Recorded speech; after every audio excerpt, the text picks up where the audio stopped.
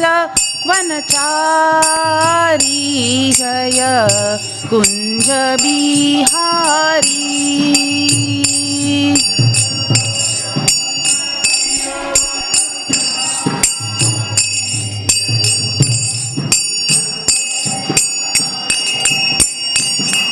जय राधा माधव कुंज बिहारी।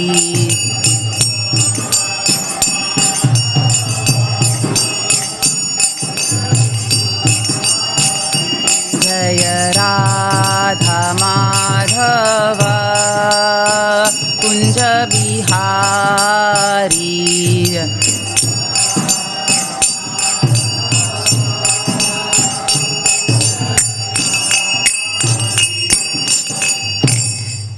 ग्रंथराज श्रीमद् भागवतम की, श्रीला प्रभुपाद की जय। निताय गौर प्रेमानंदे। ओम नमो भगवते वासुदेवाय।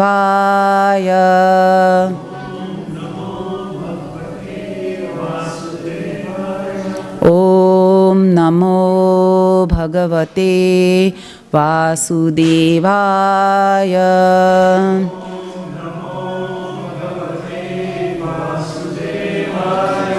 ओम नमो भगवते वासुदेवाय।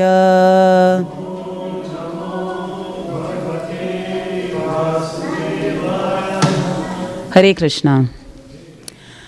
Today we are reading from Canto 7, Chapter 9. Chapter 9 is entitled Prahlad Pacifies the Lord with Prayers.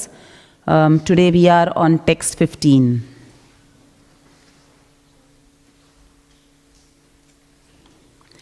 नायं बिभेम्य जिता तेति भयानकास्य।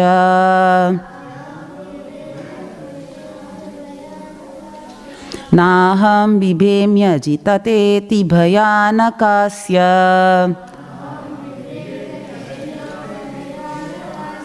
जिह्वार्कनेत भ्रुकुटिरसभर्गोदंस्त्रात्। जीवार्कनेत्र भ्रुकुटिरभसोर्गदंस्त्रात्।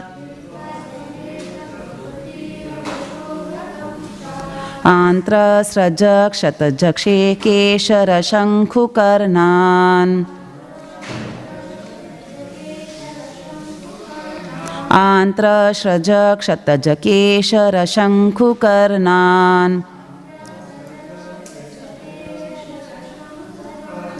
नीरदभीतदिगिभादरिभिन्नखाग्रात्।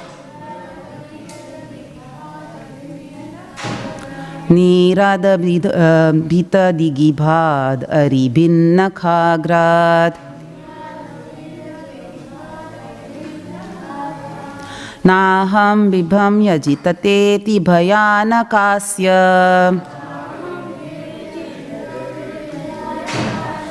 जिह्वार्कनेत्र भ्रुकुटिरभसोर्गदंस्त्रात्। आन्त्रस्रजक्षतजकेशरशङ्खुकर्णान्।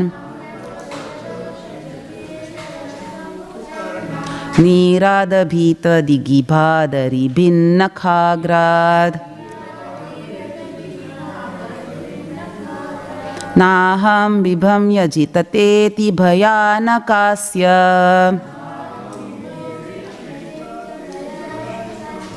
जिह्वार्कनेत्र भ्रुकुटिरभसोर्गदंस्त्रात्। आन्त्रस्रजक्षतजकेशरशङ्खुकर्णान्। नीरादभीतदिगिभादरिभिन्नखाग्रात्।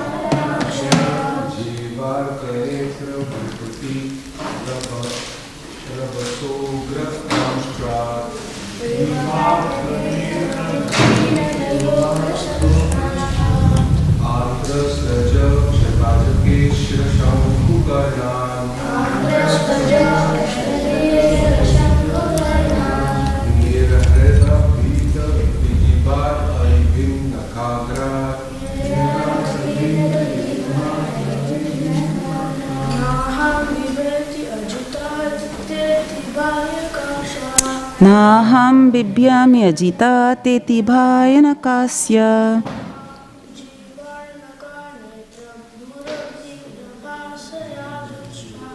Jivharka netra brukutira bhasogradam strat.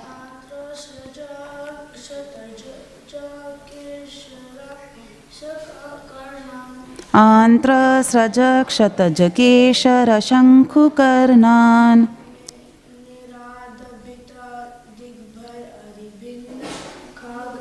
Niradabhita digibhadari bhinna khagrat. Naham bibham yajitateti bhayanakasya.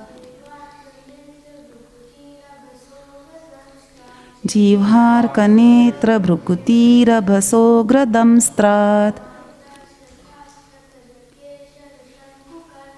Antra srajak shatajakeshara shankhukarnan. Niradabhita digibhadari bhinna khagrat. Vaishnavis?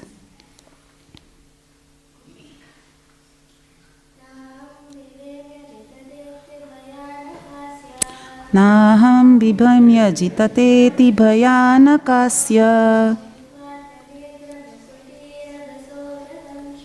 Jivharka netra brukutira bhasogradam strat.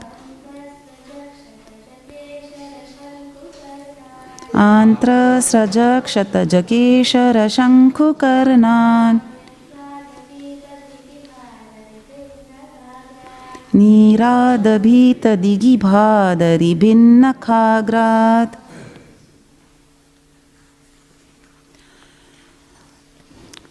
Word to word translation. Na, not. Aham, I. Bibhemi, am afraid. Ajita, O supreme victorious person, who are never conquered by anyone. Te, your. Ati, very much. Bhayanak, fearful. Asya, mouth. Jivha, tongue. Arkanetra, eyes shining like the sun. Bhrukuti, frowning brows. Rabhasa, strong. Ugradamstrat, ferocious teeth. Antrasrajaha, garlanded by intestines. Shataja, bloody. Keshara, manes. Shankhukarnat, wedge-like ears. Nirada, by a roaring sound caused by you. Bhita, frightened. Digibhat, from which even the great elephants. Aribhit, piercing the enemy. Nakha agrat, the tips of whose nails. Translation and purport by His Divine Grace A.C. Bhaktivedanta Swami Srila Prabhupada. Translation. My Lord, you are never conquered by anyone. I am certainly not afraid of your ferocious mouth and tongue, your eyes bright like the sun, or your ferocious eyebrows. I do not fear your sharp pinching teeth, your garland of intestines, your mane soaked with blood, or your high wedge-like ears. Nor do I fear your tumultuous roaring, which makes elephants flee to distant places, or your nails, which are meant to kill your enemies. Purport. Lord Narasimhadev's fierce appearance was certainly most dangerous for the non-devotees. But for Prahlad Maharaj, such a fearful appearance was not at all disturbing.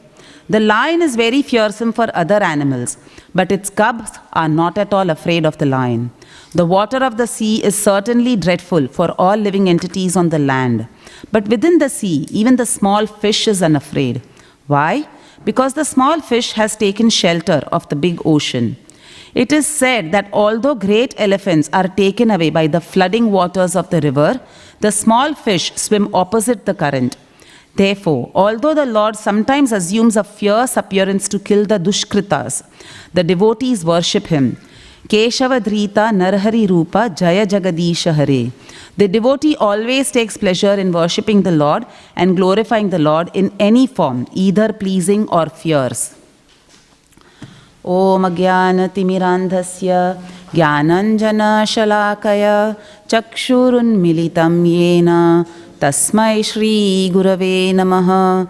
Shri Chaitanya Manobhishtham Sthapitam Yena Bhutale Swayam Rupa Kadamahyam Dadati Swapadantikam Mukam Karoti Vachalam Pangum Langayate Girim Yat Kripatamaham Vande Shri Guru Dinatarinam Vancha kalpatarubhyascha kripa sindhubhya evacha patitanam pavanebhyo vaishnavebhyo namo namaha.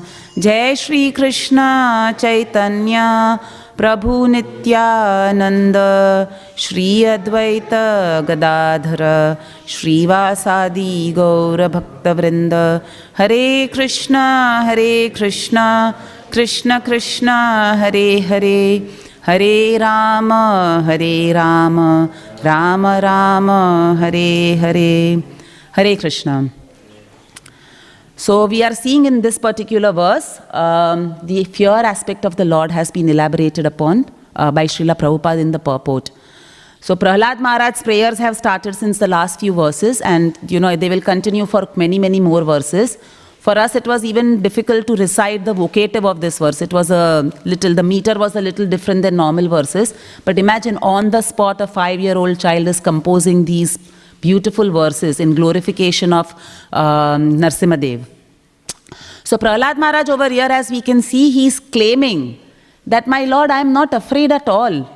And why this, fear aspect, and why the claim of Prahlad Maharaj in this particular verse that he has no fear of the Lord's fearsome teeth, fearsome nails, fearsome ears, fearsome eyes. He doesn't have fear because just in the previous few verses we saw that none of the exalted demigods who were present over there were ready to approach the Lord to pacify his anger.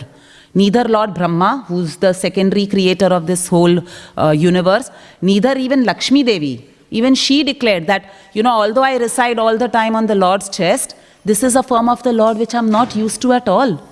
So I'm not, I'm feeling scared to go to the Lord.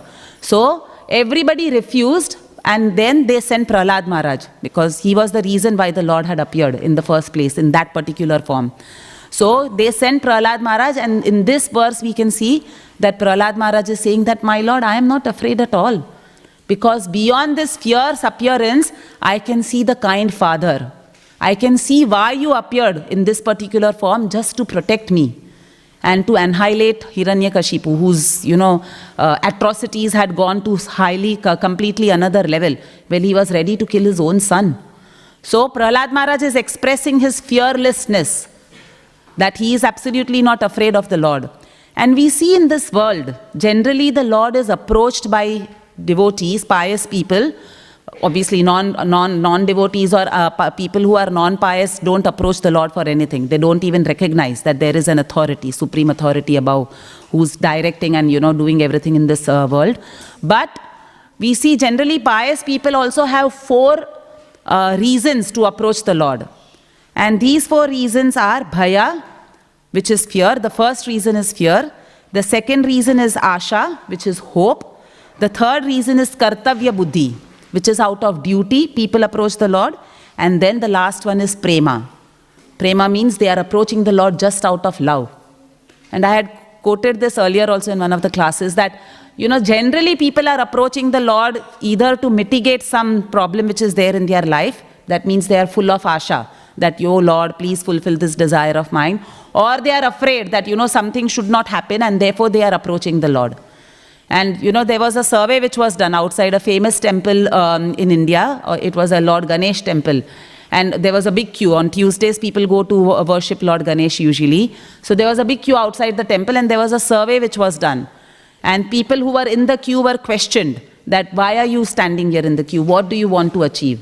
today by standing, because for hours and hours people stand in that queue to have darshan of Lord Ganesh.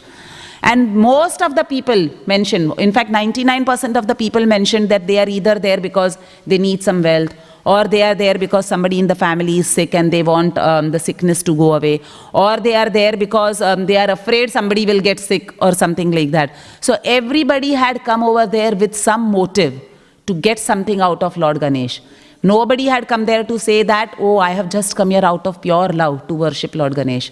And this is the approach of most of the pious people in this world. So it's good, at least they are approaching a superior authority. But these are mostly, the first three are the main motives why people approach. Either bhai, asha or kartavya buddhi. That, no, the Lord, sometimes people approach out of gratitude, which is good. That the Lord has given so much, I have come here to repay the Lord. I have come here to reciprocate and give a small offering to the Lord. So, actually we see that in most religions or in most pious parents, especially coming from Bharatvarsh, they always tell their children that, oh, be, scared, be afraid of the Lord. Otherwise you will get this particular punishment or you will get that particular punishment.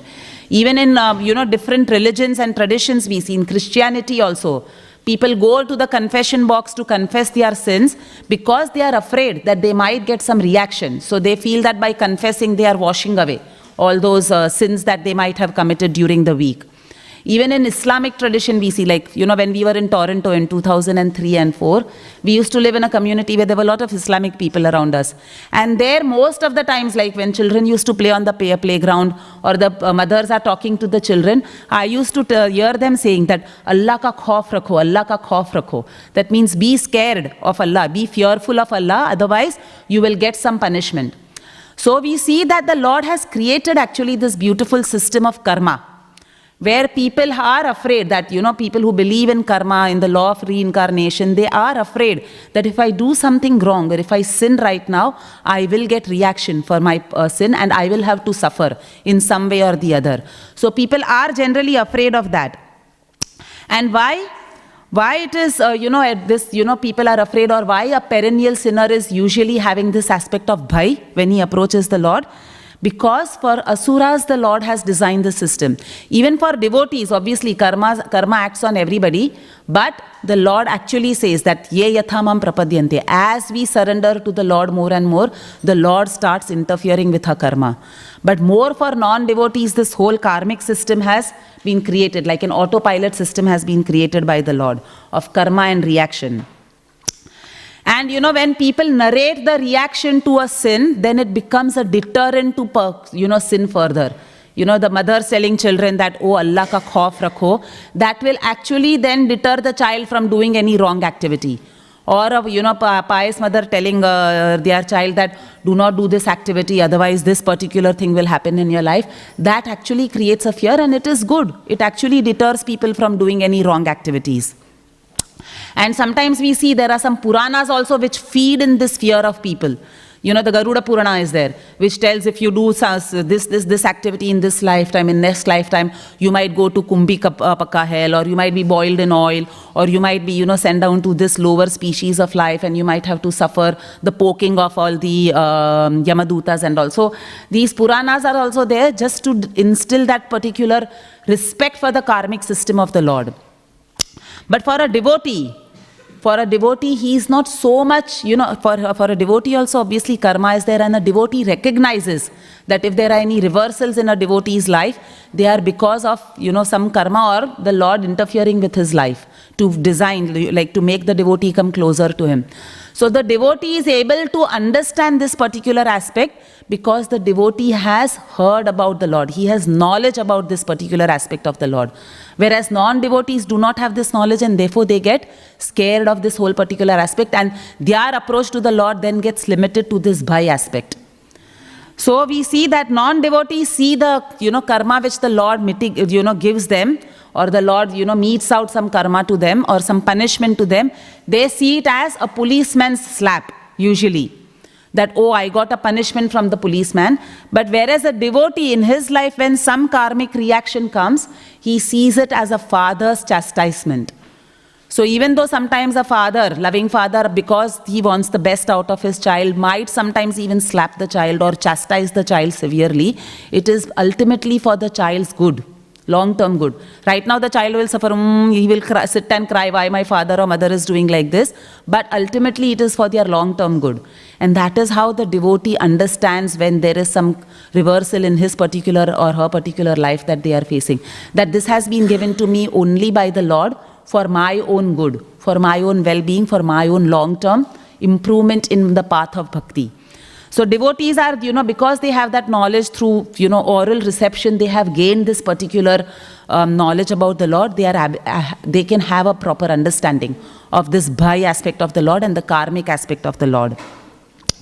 In fact, when we are seeing over here Narasimha Dev's external ferociousness, and Prahlad Maharaj is saying that I am not afraid of this intestines which are, because we know after Hiranyakashipu was killed by Narasimha Dev, there was nobody was even ready with a garland. And the Lord likes to decorate himself. It is said that especially Lord Krishna is very fond of decorating himself. So obviously the Lord likes to decorate himself, and everybody was even scared to go and offer a garland to him. So the Lord only thought, okay, I'll have to self-garland myself. And therefore he takes the intestines out of Hiranyakashipu and he garlands himself with the intestines. And his hands, nails, his mouth, everything is quite bloody at the moment. So, there was a very nice thing I was hearing in a lecture. There was once a devotee, he was a Buddhist actually, and we know, like yesterday Keshav Prabhu was also saying that if we want peace, we should go to Buddhism. But in bhakti, generally there is no peace. Devotees are quite busy either serving the Lord and they are in quite a lot of anxiety going through their services, or we get, some reversals or karmic reaction in our life where the Lord wants us to learn a lesson. So in bhakti there is not much peace, but he was saying that in Buddhism, it's a very peaceful religion.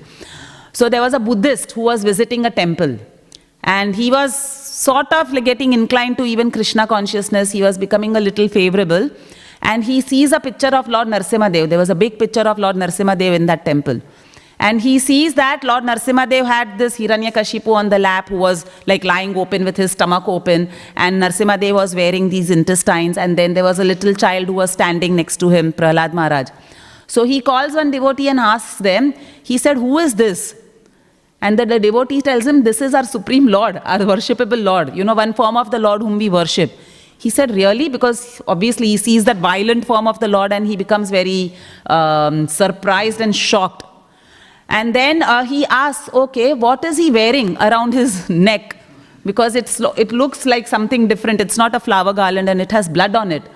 So this devotee explains that, those are the intestines of the man he just killed.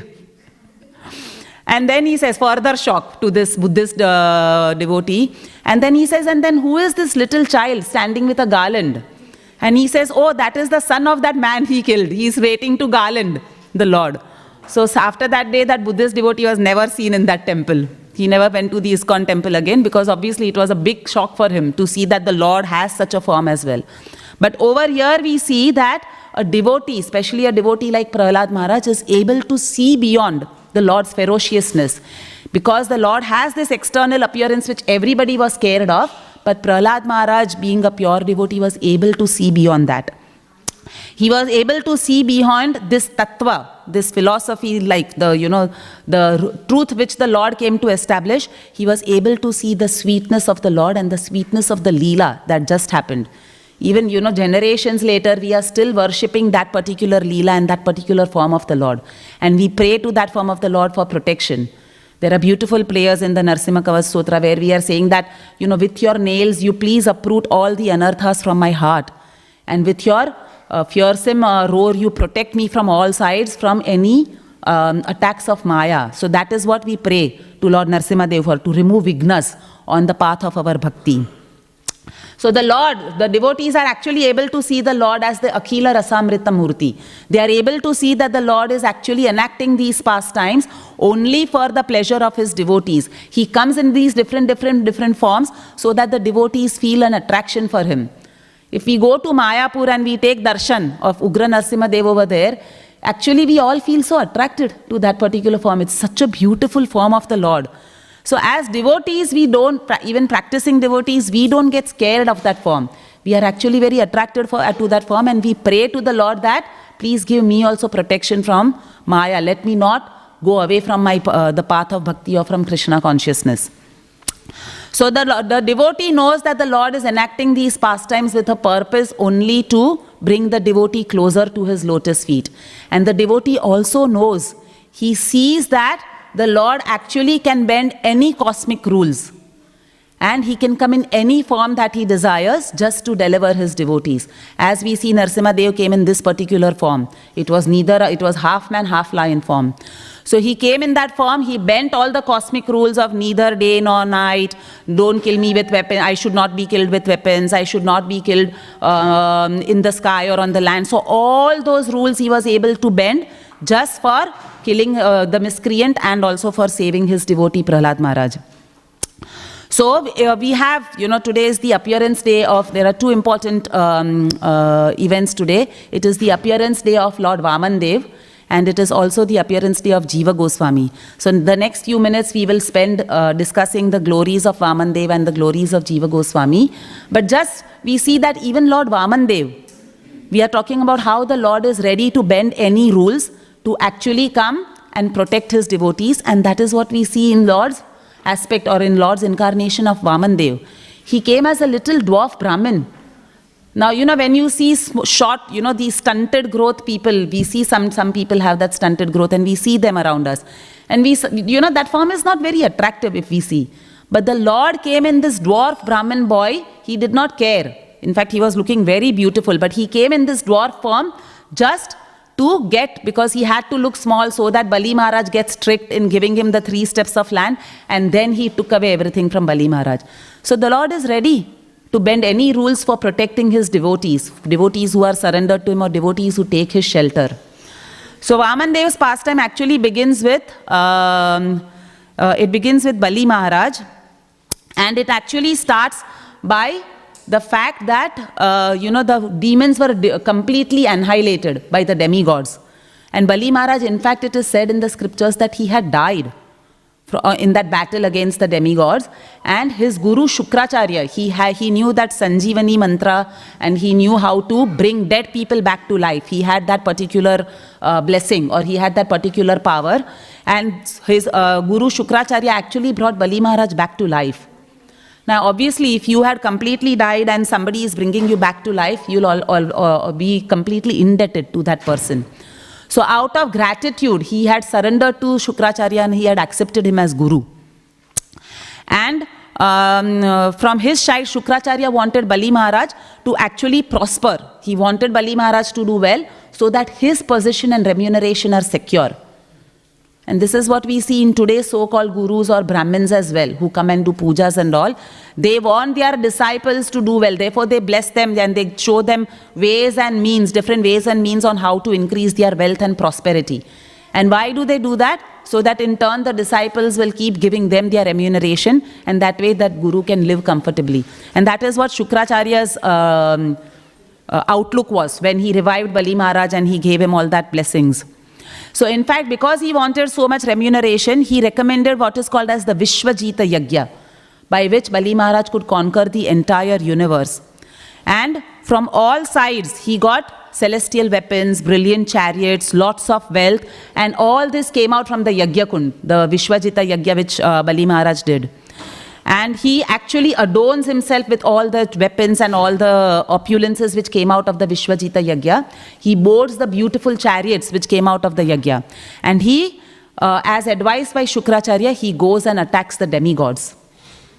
And Lord Indra, when Bali Maharaj is going along with his retinue on these dazzling chariots with all these weapons which have come out of the Yagyas, he actually becomes very scared. So Indra and the demigods see Bali Maharaj approaching and he becomes very scared. Why does he become scared? Because he has never seen this much dazzling form of Bali Maharaj. He defeated him some time ago, but now he can see that this is completely another form. Bali Maharaj looked so strong, so dazzling, that he actually runs to his guru Brihaspati. And he asks him, he says that, what is the cause for Bali Maharaj's strength, endeavor, influence and victory? How has he become so enthusiastic suddenly? And then Brihaspati explains as to him. He says in Srimad Bhagavatam, this whole pastime about Vaman Dev has been narrated in Srimad Bhagavatam 8th canto. So he says in 8.15.28, He says, Janami Magavan Chatror Unnater Asya Karanam Shishyaya Upabhritam Tejo Bhrigubhir Brahma Vadibhihi. So he says, Brahaspati, the Brahaspati, the spiritual master of the demigod, said, O Indra, I know the cause of your enemies becoming so powerful. The Brahmanas, descendant of Bhrigu Muni, being pleased by Bali Maharaj's devotion to his guru Shukracharya, have endowed him with such extraordinary power. So Bali Maharaj had pleased Shukracharya with lot of devotion. Like we said, he was very grateful to Shukracharya for bringing him back to life, and therefore out of his indebtedness, he had worshipped his guru very well, he had followed his instructions very well, and therefore he had become really powerful. So he is saying that Srila Prabhupada, in fact, in that particular purport quotes, Yasya Prasadat Bhagavat Prasado. He says that the blessings of the spiritual master are more powerful than one's personal endeavor for such advancement. Boys, you'll have to be a bit quiet and listen. Otherwise, you can go and play outside. Okay? But otherwise, you have to listen to the class while you are in here. So he says that Yasya Prasadat Bhagavat Prasado, that by the blessings of the spiritual master, one becomes so much more powerful that there is more empowerment than one's personal endeavor for advancement. That is what happens when you worship your spiritual master really well. Unnati karanam shishyaya upabhritam tejo. The tejas comes because of worshipping the spiritual master very well. Now we see in, Srila Prabhupada's lifetime also, when Srila Prabhupada was present in this planet, his disciples did wonderful activities. They were able to achieve so much to please Srila Prabhupada. They went, to so many places. Like in London, 3 couples went, they had no place to stay. They used to stay in boxes, it is said, initially when they went there. In fact, once Tamal Krishna Maharaj, went, Srila Prabhupada sent him to Germany to help the devotees over there in establishing the Krishna consciousness movement. And before that, a handful of devotees had already been sent by Srila Prabhupada there. So when Tamal Krishna Maharaj came there, he saw they were living in very meager, like it was a very really small rented house. They were living in very meager conditions. And Tamal Krishna Maharaj asked them that before you all got this money, even to get these meager house and all that, how are you all surviving? And the disciples of Srila Prabhupada, they said that we used to live in the underground subways, or we used to live under bridges and all that. So you see, this is what Srila Prabhupada's disciples were able to do, because their only aim was to please Srila Prabhupada. They were actually able to go to any length and any austerities to achieve the goals which Srila Prabhupada had set for them. In fact, disciples, you quote also now that when Srila Prabhupada would send them to any place, he would not ask them, are there any prasadam or living arrangements for you all over there? He would just tell them, we know of the story from Lilamrita. He just told some disciples, the train was going to leave a particular station, and he told those disciples, get down here and go and establish a temple. They were on their way to some other, satsang or some other pandal program that was going to happen, but Srila Prabhupada made 2-3 devotees disembark and he asked them to go and open a temple over there. Now those devotees didn't even know which city they were, disembarking in, what to do over there. So like that, because Srila Prabhupada's disciples' only goal was to see that smile on Prabhupada's face and to please Srila Prabhupada, they were empowered by Lord Krishna to do great things. And once Srila Prabhupada was actually in New Vrindavan temple, and that time, Yadubar Prabhu and Vishakha Mataji, they had just started making those videos on the life of Srila Prabhupada. And it is said that one of the videos they showed Srila Prabhupada when he visited that temple, and the direction was by Kirtanananda Maharaj, who was there at that time in that temple. And Srila Prabhupada was so pleased when he saw that particular video. And we could see that he was very pleased with the efforts, not that he was there on the screen and being glorified, but he was very pleased with the effort of his disciples. So Srila Prabhupada pointed his finger in the direction of Kirtananda Maharaj, and he told that I bless you that in this lifetime you will go back to Godhead. And then Srila Prabhupada continued pointing the finger around the room, and he told all the disciples who were present over there, I bless all of you to go back to Godhead in this particular lifetime. So it is said that the spiritual master's satisfaction is a disciple's blessing and empowerment. And it is also said in the scriptures that a spiritual master's desire becomes the headache of Krishna. So a guru might desire something for his disciple, and then it is Krishna's headache how to now fulfill that particular desire which the guru has said. So now Prabhupada blessed all of them to go back to Godhead. Now it is Krishna's headache how to make them come back to Godhead. And Krishna will then arrange, the situations and the, experiences in the devotee's life, so they keep progressing towards bhakti and they can achieve perfection and come back to him at the end of this lifetime.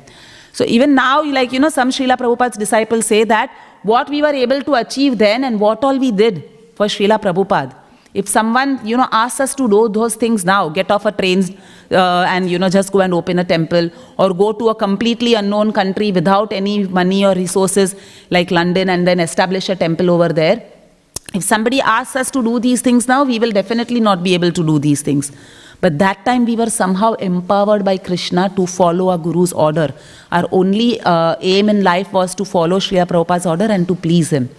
So we see how much empowerment comes when we actually worship the Guru, and that is what had happened with Shukracharya. And that is what Brahaspati is telling. That right now he has so much empowerment, so right now y'all don't do anything. With Bali Maharaj, you'll just go into hiding, disguise yourselves and go into hiding, leave your palaces, leave the heavenly planet. That is the instruction Brahaspati gives them.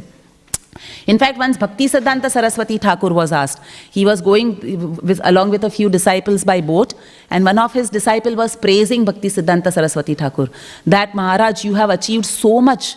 You are, such a powerful preacher. You've written so many books. You have made so many people into devotees of Lord Krishna. You've done so much. You've established Gaudiya Mats all around the country. So you have done so much, Maharaj.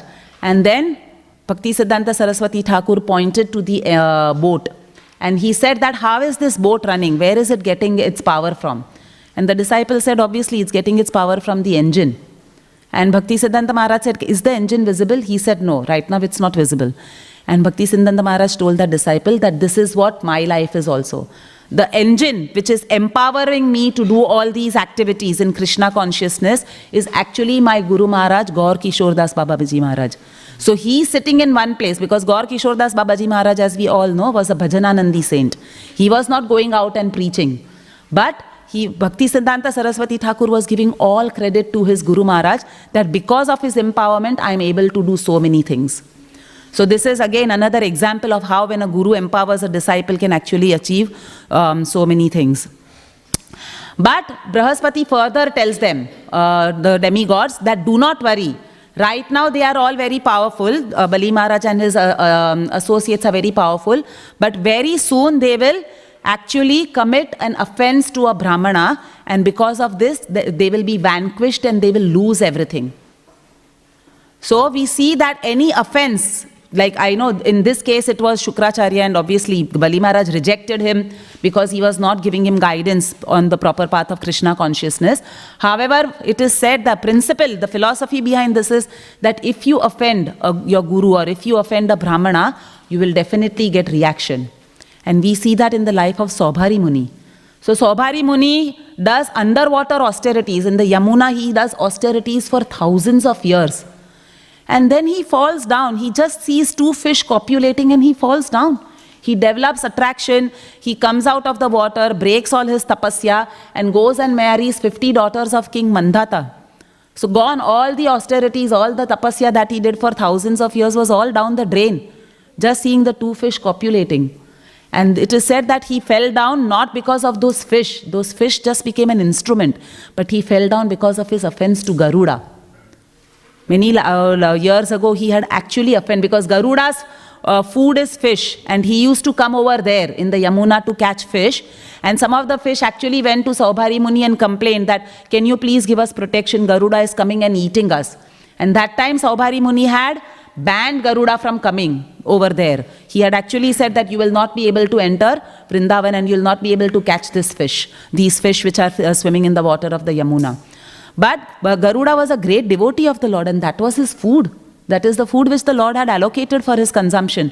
So it became actually a great offense. Because he offended Garuda, it became a great offense to a great devotee of the Lord, and because of that Saubhari Muni had to fall down within that same Yamuna, which he banned Garuda from coming towards. So then we see that, and in fact it is also said, in one Shruti Dharma Prabhu was quoting in a lecture, He was saying about offenses, he was saying that, and this has been quoted by Jiva Goswami, about whom also we'll speak in a few minutes. So Jiva Goswami says that if one commits 100 offenses to devotees, he becomes a victim of inattentive chanting. If he commits 1,000 offenses to a devotee, then he breaks the 4 regulative principles.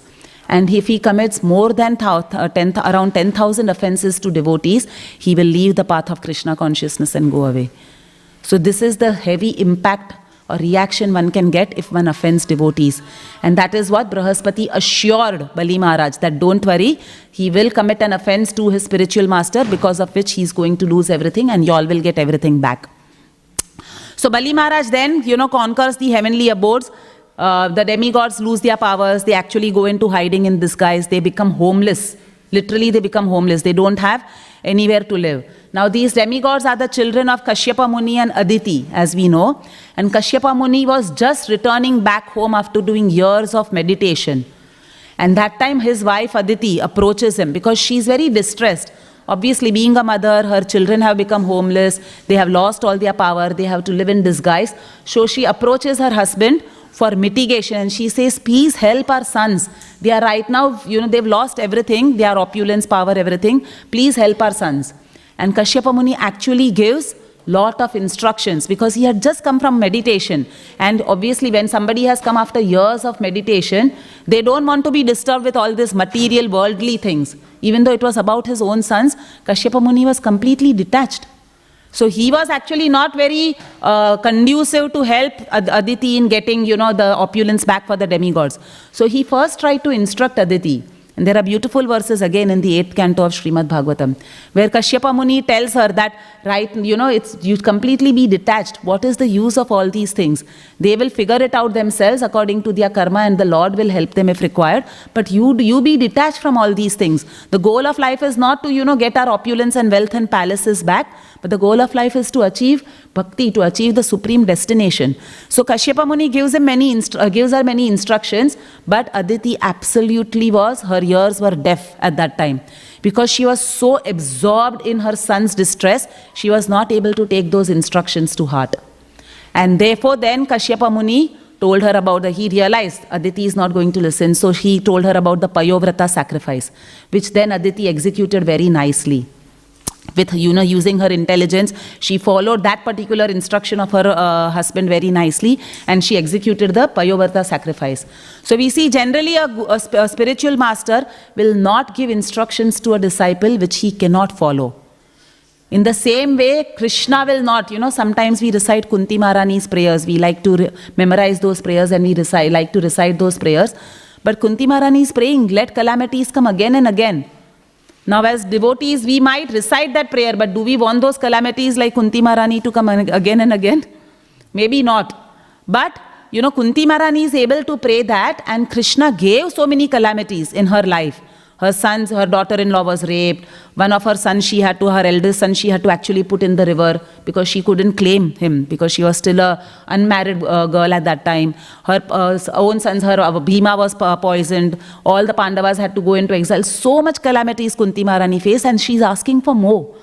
But Krishna doesn't. So even if we, memorize those prayers and recite them, Krishna doesn't give any calamities or any problems in a devotee's life which they cannot handle and which they cannot come out of successfully. That is how Lord Krishna is, and that is how a spiritual master also is. He will not give instructions to a disciple which they cannot follow. And that is what Srila Prabhupada always did. He gave very, if you see, esoteric instructions, but he knew his disciples will be able to follow them. So in this case, then Aditi actually does the Payovrata sacrifice, and she is able to follow the whole thing very nicely. And at the completion of the sacrifice, we see she gets the result, the fruit of her tapasya in terms of that Payovrata Vrat. And that is given in the verse in Canto 8, chapter 18, verse 5. The appearance of Vamandev is said. So it is said that Lord Vamandev appeared.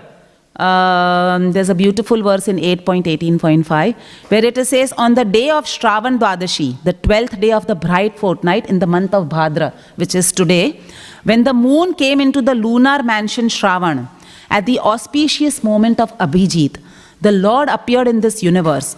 Considering the Lord's appearance very auspicious, all the stars and planets from the sun to Saturn were munificently charitable. Just as when Krishna appeared, all the planets had aligned themselves very nicely. In the same way, when Vamandev appeared, all the planets had aligned themselves very nicely. So that day is today. So Sri Vamandev ki. So Lord Vamandev appeared in that little, first he had appeared actually in a four-handed form and Vishnu form, and then he took the little, just to assure Aditi that, Lord Vishnu himself has personally come as a son, and then he changed his form to a little dwarf Brahmana boy. Very effulgent looking boy he was. And so many, all the demigods gathered over there to actually pray to Vamandev, because obviously the Lord has incarnated on this planet, so they appeared there to pray to Vamandev and to give him lots of gifts. So there is a good narration of all the gifts which are given to him. The sun god gave him the Gayatri mantra. Personally, the sun god came and gave him Gayatri mantra. Kashyapa Muni gave him the straw belt. Brahaspati gave him a thread, the Brahmin thread. Bhumi Devi gave him deer skin on which he can sit. Kuvera gave him a begging pot. Bhagavati Devi, Mother Parvati, gave him his first arms. So in this way, so many people came and so many demigods came and blessed him. So many sages as well. So just to go ahead in the pastime. So after that, Lord Vamandev comes to the banks of Narmada, where Bali Maharaj is doing this whole yagya. The yagya is going on, and Bali Maharaj obviously is in a very charitable mood at that time because he is doing a yagya. So when he sees this effulgent Brahman come, he gets up from his seat, he offers all respects to him, and he tells him that, how can I serve you? And Bali Maharaj, Vamandev says that I have come to ask you charity. And obviously Bali Maharaj was extremely charitable, so he said that I am happy to give you whatever you want. You please ask, oh dear Brahmin boy. And as Bali Maharaj, it is described also that as Vamandev was approaching Bali Maharaj, before he asked him, for the 3 steps of land or for any charity, he was in a bit of a dilemma. So in the Vedanta Desika by Yadav Abhyudayam, it is described, he was a South Indian saint who wrote the Vedanta Desikam. He says that Vamandev was in a bit of a dilemma because on his chest, who is residing? Lakshmi Devi is residing in this form of the Srivatsa. So he was in a bit of a dilemma because he had come with the purpose of taking everything away from Bali Maharaj. And he saw that if, Lakshmi Devi has her glance from his chest on Bali Maharaj, he will not be able to take everything away. Because when whomever Lakshmi Devi's glance is there, obviously that person is blessed with lot of wealth and fortune. So what did Vamandev do? Usually we, Brahmanas wear their Uttarya in a certain position. So he changed the direction of his Uttarya so that his right side of the chest is covered and be able, she will not be visible. The Srivatsa mark will not be visible to Bali Maharaj, and that way Lakshmi Devi's glance will not fall on Bali Maharaj. However, Lakshmi Devi became very curious. She thought, why is my Lord this time, changing the direction in which Uttarya is normally worn? And why is he trying to cover me? Who is this great person whom he doesn't want me to see? So she just glanced over the Uttarya. She peeped over the Uttarya and she looked at Bali Maharaj. And just because of that glance of hers, Bali Maharaj actually got something greater than what, in fact, Vamandev took away from him. He got the Sutala planet, which is more opulent than the heavenly planets. Not only that, he got the Lord's personal association throughout his life, because the Lord agreed to go down there as his personal gatekeeper or doorkeeper. So this is the blessing which he got because Lakshmi Devi just cast her glance on him.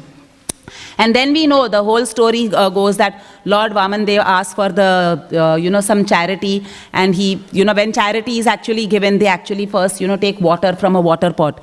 And Shukracharya actually warns Bali Maharaj. He says, he recognizes that this is none other than the Supreme Lord who has come in this particular form just to take everything away from Bali Maharaj and give everything back to the demigods. So he warns Bali Maharaj, do not actually follow, do not give this person charity. He is none other than Lord Vishnu. He is going to take everything away from you. But Bali Maharaj, being a great devotee of the Lord, and he was also following in the footsteps of another Mahajan. Because when he was actually pouring water on his hand to then, give that charity to Vamandev, he was remembering Lord Shiva. And how Lord Shiva actually took the whole Ganga on his hair to stop the flow of Ganga. So that time he was just remembering Lord Shiva, and it is said that because he was remembering a Mahajan, he himself was able to become a Mahajan. Srila Prabhupada says, because he was following in the footsteps of a Mahajan. So Bali Maharaj ignores that particular request of his guru, and he still goes ahead and gives charity. And actually it is said Shukracharya tried to block the spout of that particular Kamandalu where he was going to pour water from.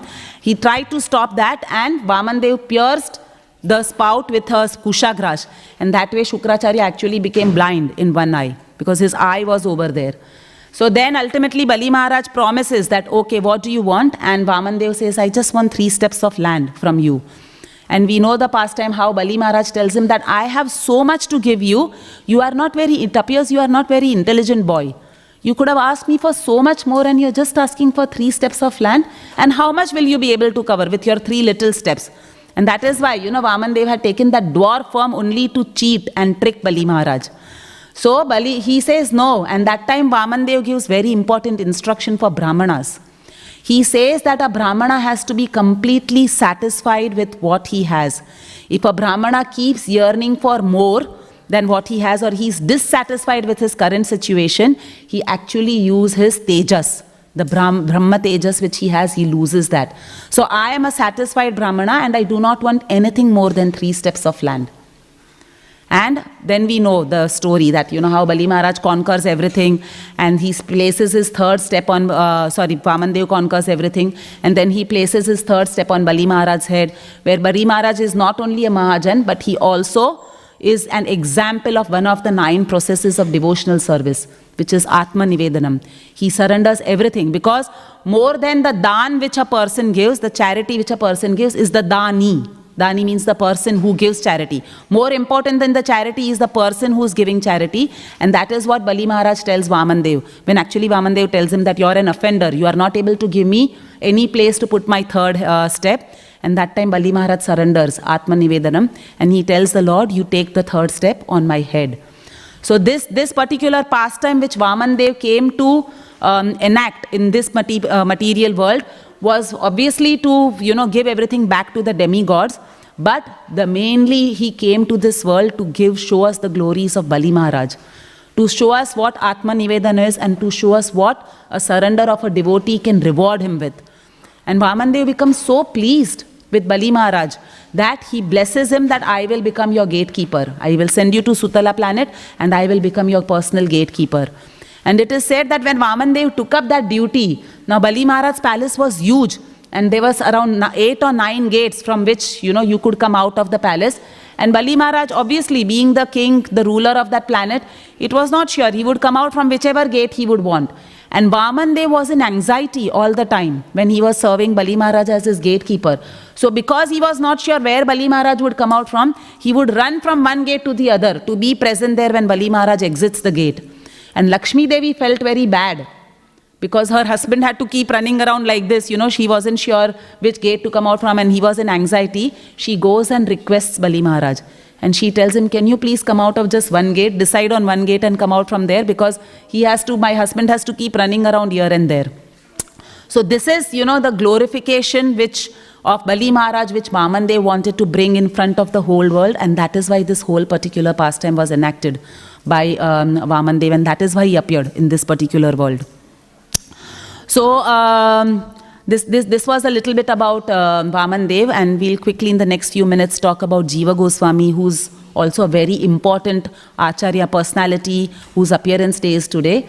So Jiva Goswami is one of the Goswamis. We have the picture of the 6 Goswamis here, and he was one of the youngest Goswamis. Srila Prabhupada has declared that Jiva Goswami, there is no greater scholar or philosopher in this world than Jiva Goswami, nor will there ever be any greater scholar and philosopher than Jiva Goswami. He was such a learned person, he was such a scholarly person. So Jiva Goswami was actually the son of Sri Vallabh, and he was the nephew of Rupa Goswami and Sanatan Goswami, who were the leaders of all the Goswamis. So they had one more brother called Sri Vallabh, whom Chaitanya Mahaprabhu initiated as Anupam.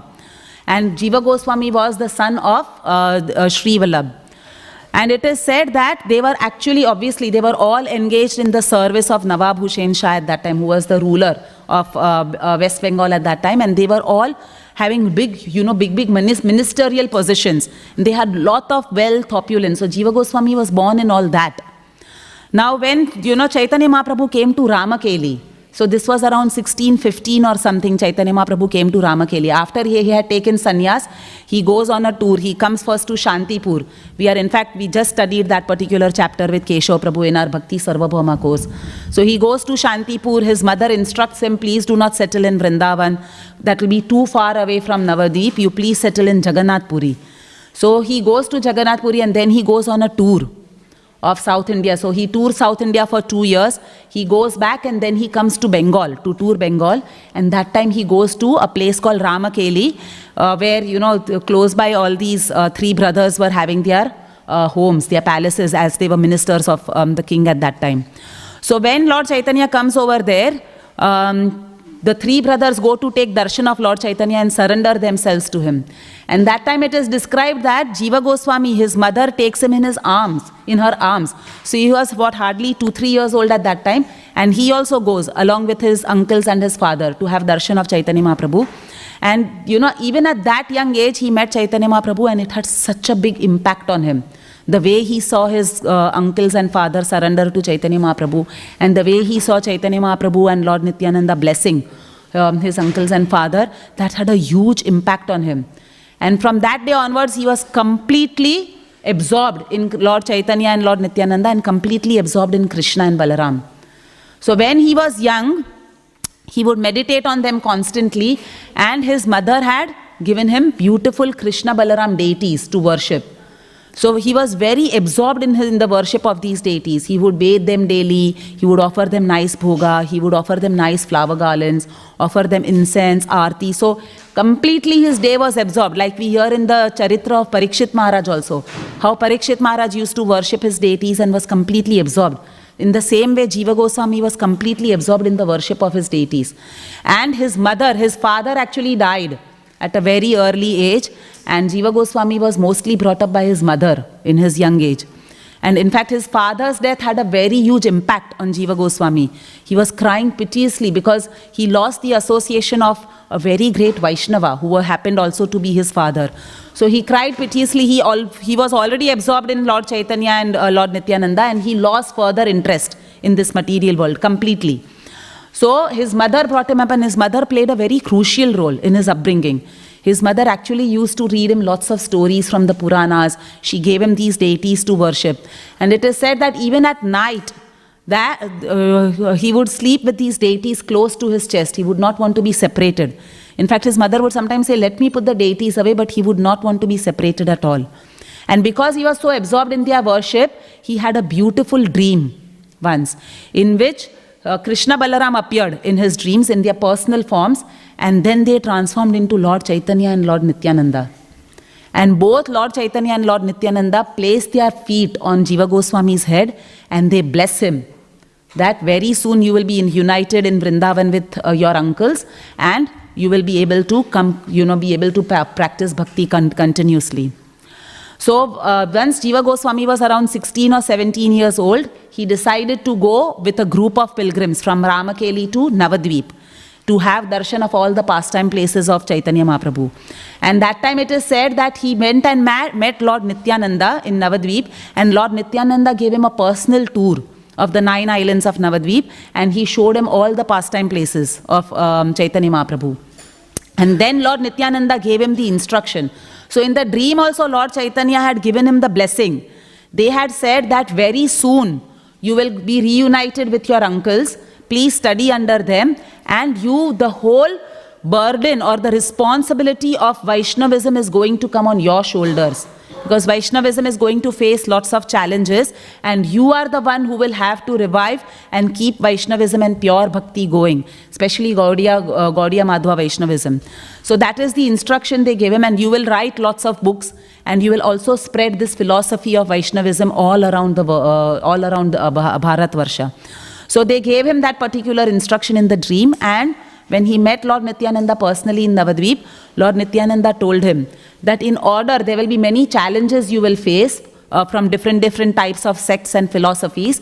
So in order to equip yourself very well, you first go to Varanasi, because Varanasi was the seat of learning at that time. He said you go to Varanasi and you study under the disciple of Sarvabhauma Bhattacharya. So Sarvabhauma Bhattacharya was a great scholar at that time. And he had already been made into a devotee by Chaitanya Mahaprabhu. But his disciple was there, Madhusudan Vachaspati. So he said you go and study under him for some time and then you go to Vrindavan.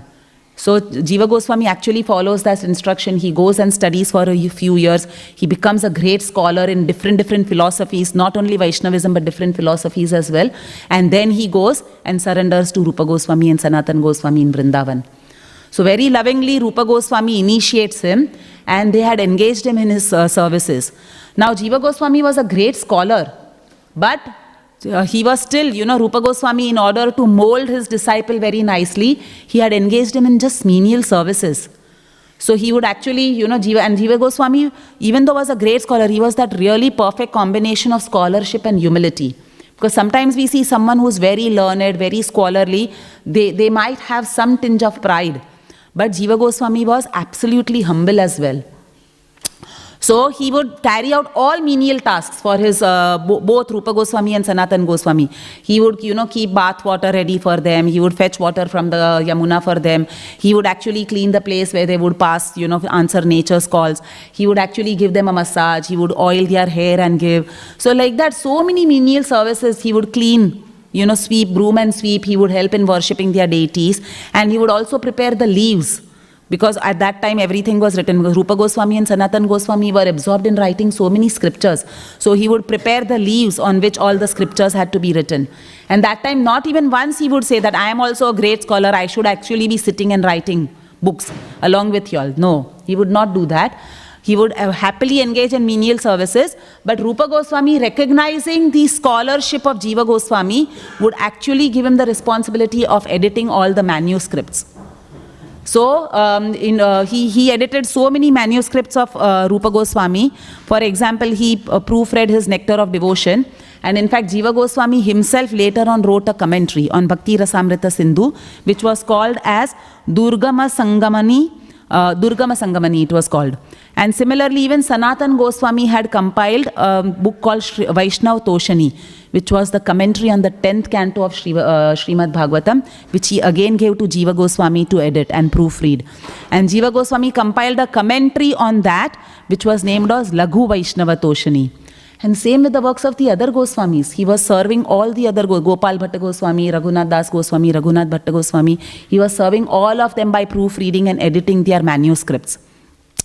So after their disappearance, and like Chaitanya Mahaprabhu had instructed him in his dream, he became a great, the whole responsibility of caring for this Vaishnavism fell on his shoulders.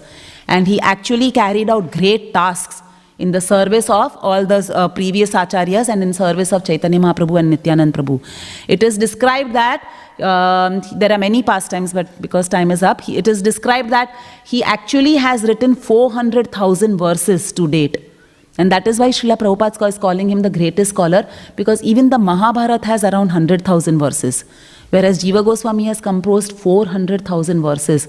And he has written many important books. So, and he wrote these books, he spread the knowledge not only in Vrindavan, but even back to Navadvip and throughout Bharatvarsh. So this was the contribution of Jiva Goswami to Gaudiya Vaishnavism, and we owe a lot. Many of the scriptures that we are studying today are all the hard work of Jiva Goswami's proofreading, editing, or even writing those books himself. Srila Jiva Goswami ki, Grantraj Srimad Bhagavatam ki. So we'll stop the class here. If there's any questions, comments, corrections.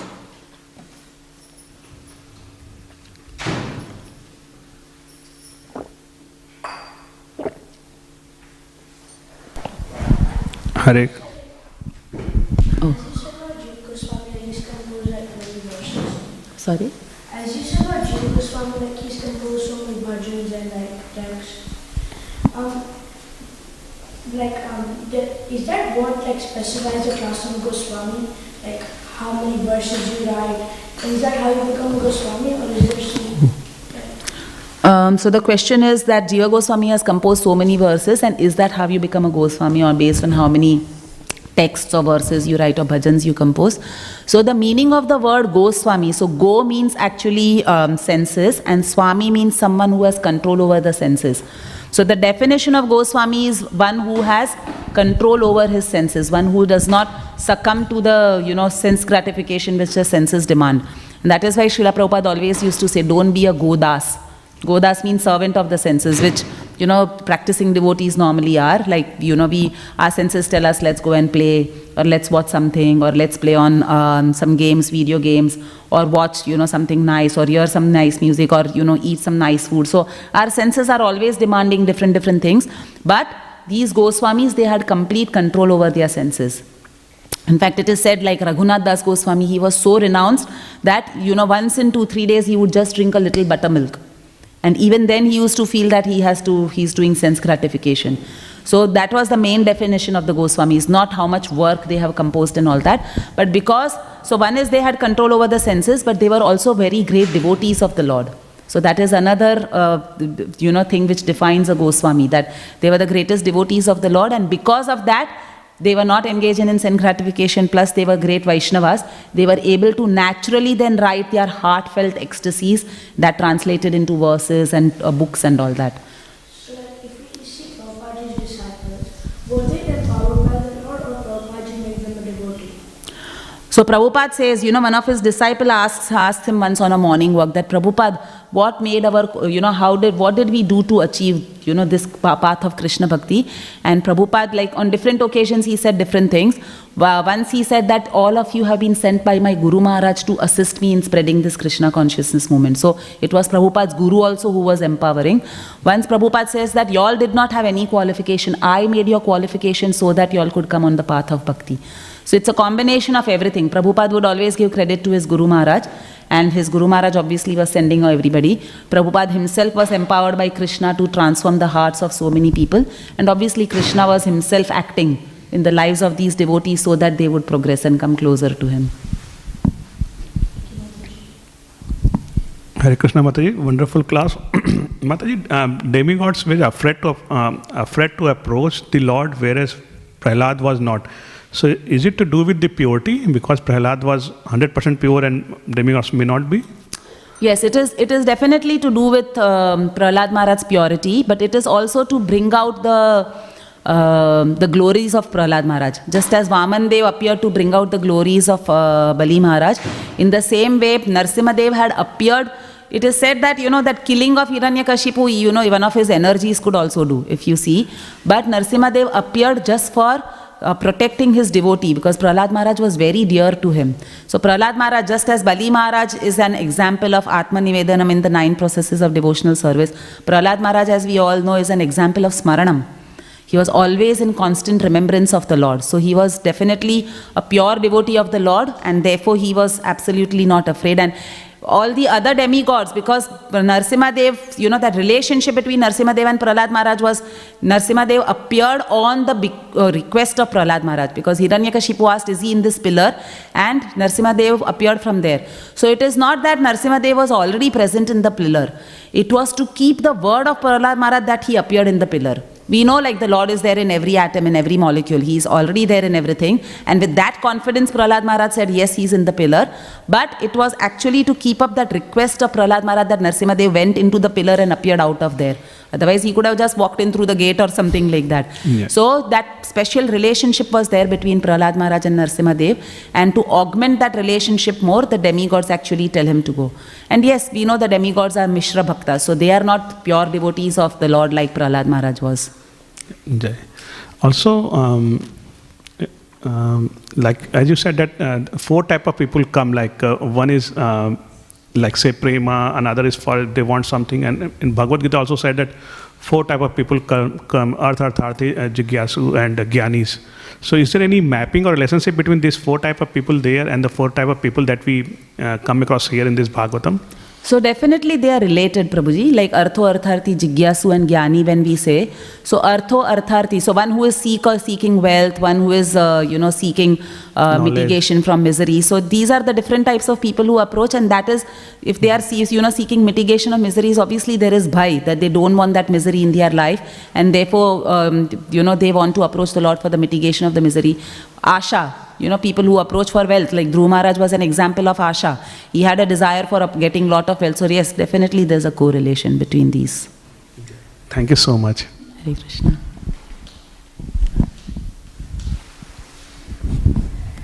Hare Krishna Mataji, thank you for the amazing class.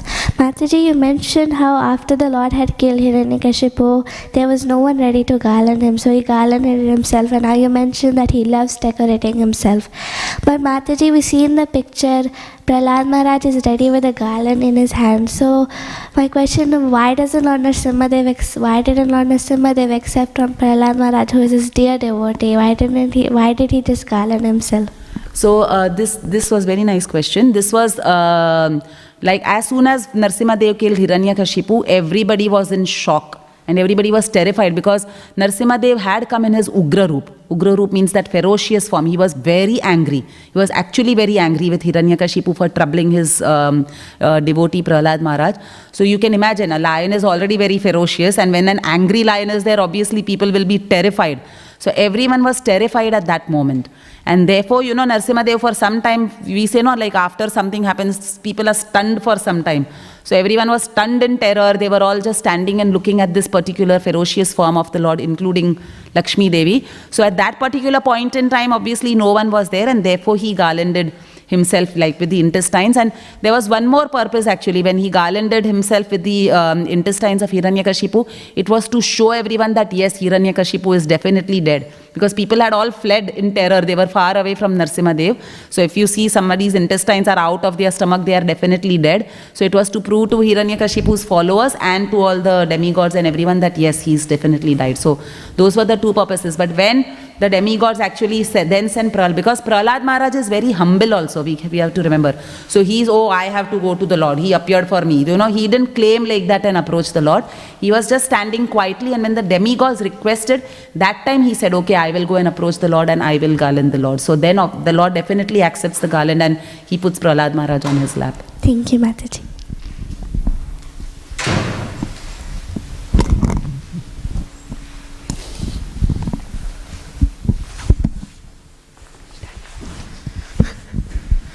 Hare Krishna, my question was regarding the offense you mentioned Shavaparamani committed towards Garudadev, that he cannot eat the fishes. But Mataji, we have heard that whoever takes shelter of you should protect them always. So like whoever take your shelter, you should always protect them to your best.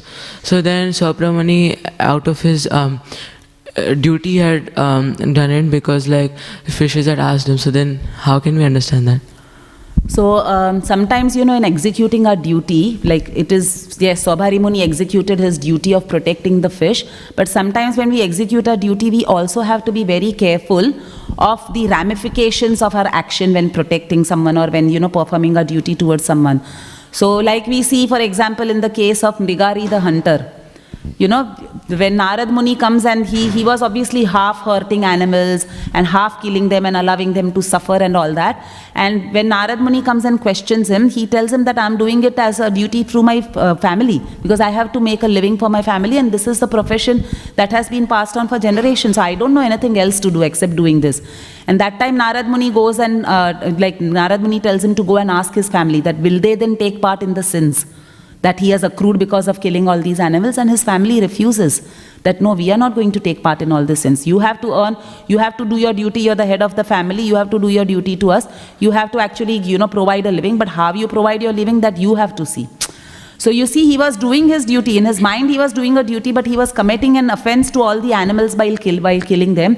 So in the same way, when Swabhari Muni did his duty of protecting the fish, he actually had to think. He could protect the fish. Maybe there was some other way he could have protected the fish by sending them off to some other section of some other state or something like that. But he banned Garuda from entering into the Yamuna or entering that area and actually eating the fish, and that became an offense. Not the duty of protecting, but the ramification was that he actually went and cursed Garuda and said, you will not be able to enter this part of Vrindavan, and that became an offense because Garuda was a pure devotee of the Lord. Thank you, Mataji. Hare Krishna Mataji. When you talked about Mother Aditi doing the Payovrata for helping her sons who are homeless, I was just thinking in India so many people they go through these austerities of putting a needle through their mouth or walking on hot coals or something for some spiritual or material gain. Should we as devotees see that as eccentric, like in fanaticism, or some real austerity that will give you spiritual or material gain? So even in the Bhagavad Gita, I think in the 16th chapter, there is the modes of material nature are described. And over there it is said how food is also in the three modes. We have food in goodness, passion, ignorance. We have music in goodness, passion, ignorance. So in the same way, austerity also can be in goodness, passion and ignorance. So any austerity which is done for the pleasure of the Supreme Lord, that is in the mode of pure goodness, obviously. But any austerity which is done even, just to become a better human being, for example, a meat eater becomes a vegetarian and they give up eating meat because they don't want to harm animals anymore, then that is actually austerity in the mode of, for them it is austerity to give up meat and be away from meat. But then that is austerity in the mode of goodness. So like that, there is austerity in the mode of ignorance as well. And that, whatever you described, that people piercing or, we see sometimes people whipping themselves and all that. So those are all austerities in the mode of ignorance. If the austerity is done with, with a view of not pleasing the Supreme Personality of Godhead, or at least, trying to achieve something good in your life, but self-harm. So self-harm, and any austerity which is done with self-harm is actually considered in the mode of ignorance, especially if it has not been done for the Lord's pleasure. And that is why, yes, that austerity is not what we are talking about over here. Thank you, Mataji. Hare Krishna. Okay, we'll end the class here. Grantraj Srimad Bhagavatam ki, Srila Prabhupada ki, Ananta Koti Vaishnav Vrinda ki.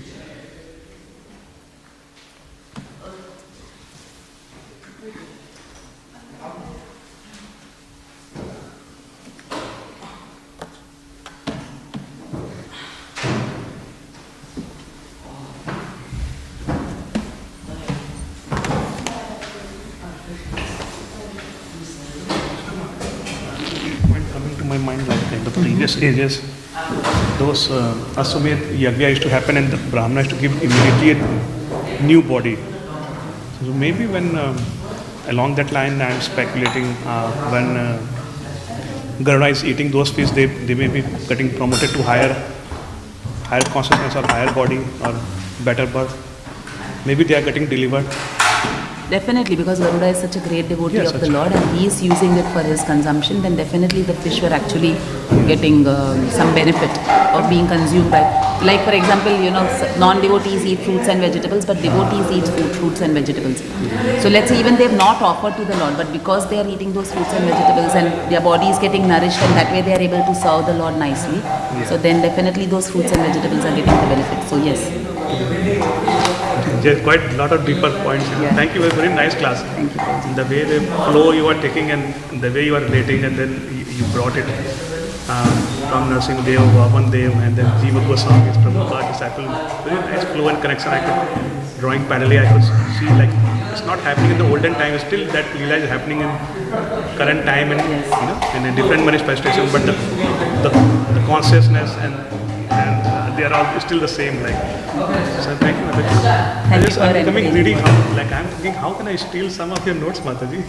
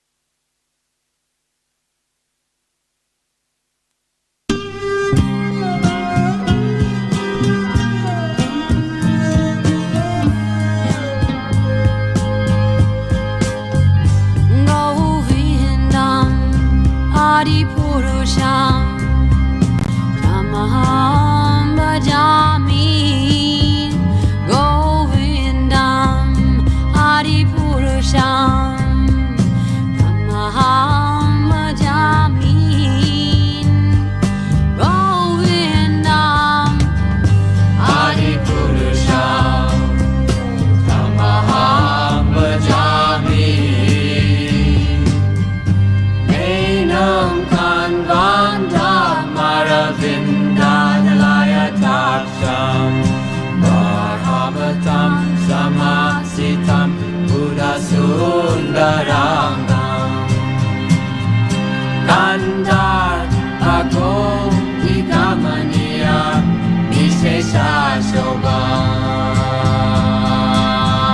Govindam Adi Purusham Tamaham Jami Govindam Hari Purusham Namaham Bhajami Govindam Hari Purusham Namaham Bhajami Angani Yasa Sakalem Priya Priti Manti Pasyanti Panti Kayanti Chiram Naganti Ananda Chinmaya Sadhu Jala Vigrahasya Govindam Adi Purusham Tamaham Jami Govindam Hari Purusham Namaham Bhajami Govindam Hari Purusham Namaham Bhajami Govindam Hari Purusham Namaham Bhajami Govindam Hari Purusham Namaham Bhajami Govindam Hari Purusham Namaham Bhajami Govindam Hari Purusham Namaham Bhajami Govindam Hari Purusham Namaham Bhajami Govindam Hari Purusham Namaham Bhajami Govindam Hari Purusham Namaham Bhajami Govindam Hari Purusham Namaham Bhajami Govindam Hari Purusham Namaham Bhajami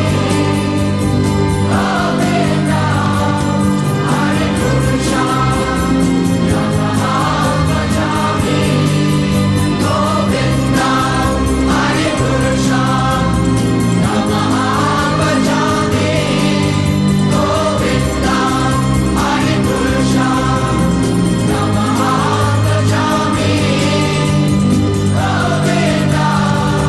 Hari Purusham Namaham Bhajami Govindam Hari Purusham Namaham Bhajami Govindam Hari Purusham Namaham Bhajami Govindam Hari Purusham Namaham Bhajami Govindam Hari Purusham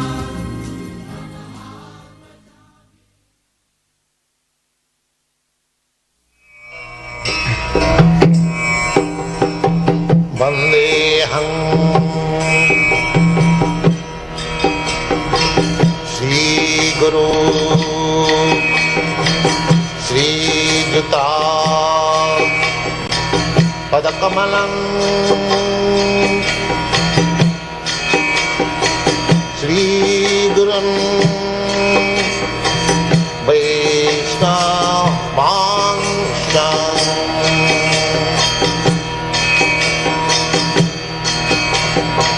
Shri Rupam Sakrajatam Sahagana Raghunathantam Svam Sajivam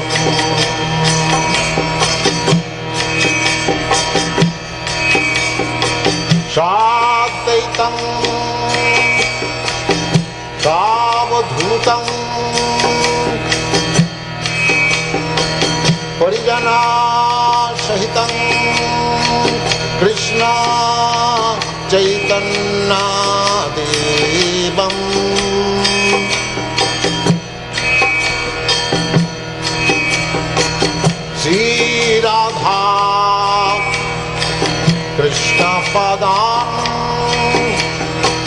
Sagana Lalita Sri Vishakanitam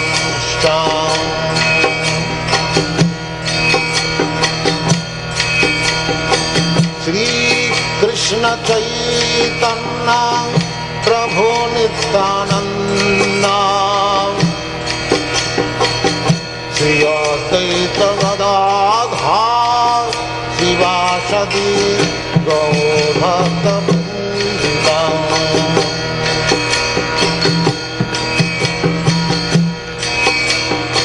Sri Krishna Chaitanya Prabhu Nityananda Sri Advaita Gadadhar Sivasadi Gaur Bhakta Vrinda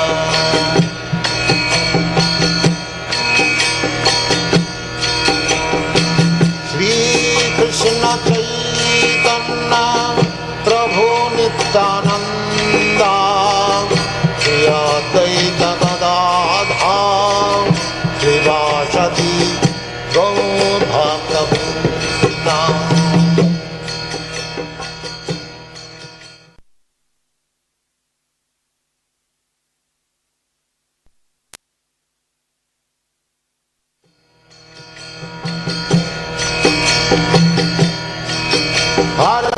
Hare Krishna, Krishna Krishna, Hare Hare, Hare Rama, Hare Rama, Rama Rama, Hare Hare, Hare Krishna, Krishna Krishna, Hare Hare, Hare Rama, Hare Rama, Rama Rama, Hare Hare. Hare Krishna, Krishna Krishna, Hare Hare, Hare Rama, Hare Rama, Rama Rama, Hare Hare. Hare Krishna, Krishna Krishna, Hare Hare, Hare Rama, Hare Rama, Rama Rama, Hare Hare. Hare Krishna, Krishna Krishna, Hare Hare, Hare Rama, Hare Rama, Rama Rama, Hare Hare. Hare Krishna, Krishna Krishna, Hare Hare, Hare Rama, Hare Rama, Rama Rama, Hare Hare. Hare Krishna, Krishna Krishna, Hare Hare, Hare Rama, Hare Rama, Rama Rama, Hare Hare. Hare Krishna, Krishna Krishna, Hare Hare, Hare Rama, Hare Rama, Rama Rama, Hare Hare. Hare Krishna, Krishna Krishna, Hare Hare, Hare Rama, Hare Rama, Rama Rama, Hare Hare. Hare Krishna, Krishna Krishna, Hare Hare, Hare Rama, Hare Rama, Rama Rama, Hare Hare. Hare Krishna, Krishna Krishna, Hare Hare, Hare Rama, Hare Rama, Rama Rama, Hare Hare. Hare Krishna, Krishna Krishna, Hare Hare, Hare Rama, Hare Rama, Rama Rama, Hare Hare. Hare Krishna, Krishna Krishna, Hare Hare, Hare Rama, Hare Rama, Rama Rama, Hare Hare. Hare Krishna, Krishna Krishna, Hare Hare, Hare Rama, Hare Rama, Rama Rama, Hare Hare. Hare Krishna, Krishna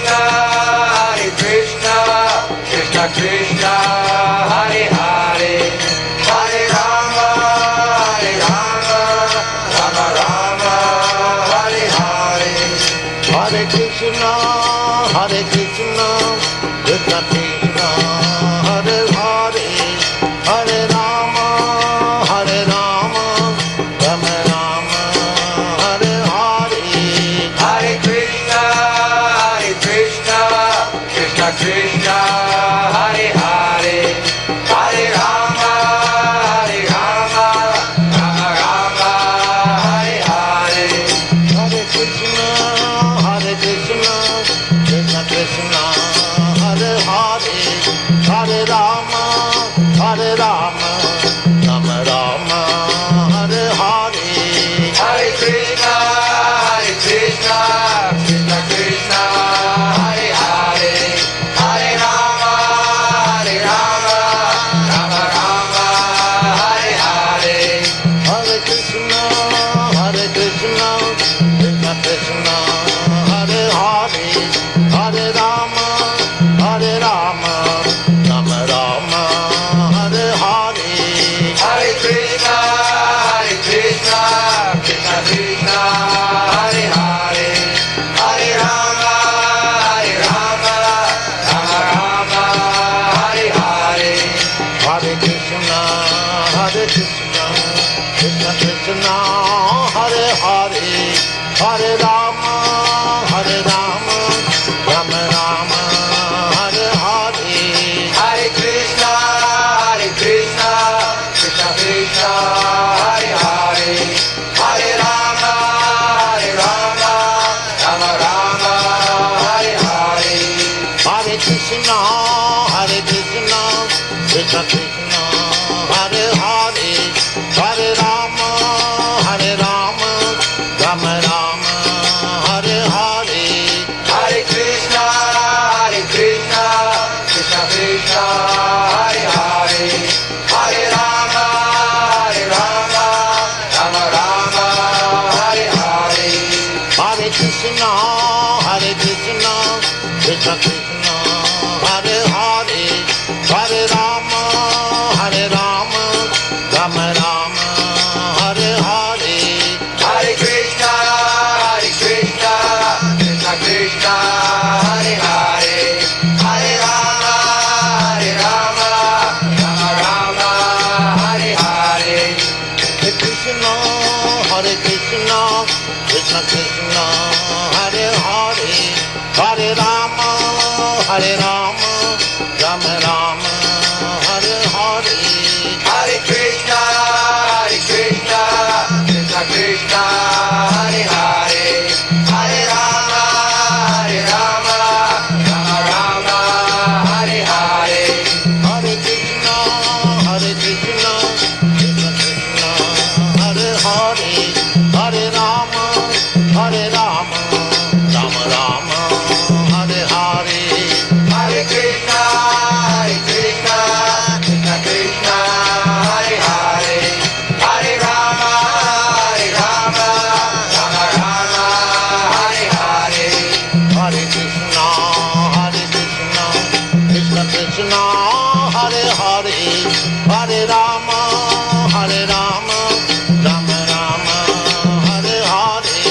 Hare Krishna, Krishna Krishna, Hare Hare, Hare Rama, Rama Rama, Hare Hare. Hare Krishna, Krishna Krishna, Hare Hare, Hare Rama, Rama Rama, Hare Hare. Hare Krishna, Krishna Krishna, Hare Hare, Hare Rama, Rama Rama, Hare Hare. Hare Krishna, Krishna Krishna, Hare Hare, Hare Rama, Rama Rama, Hare Hare. Hare Krishna,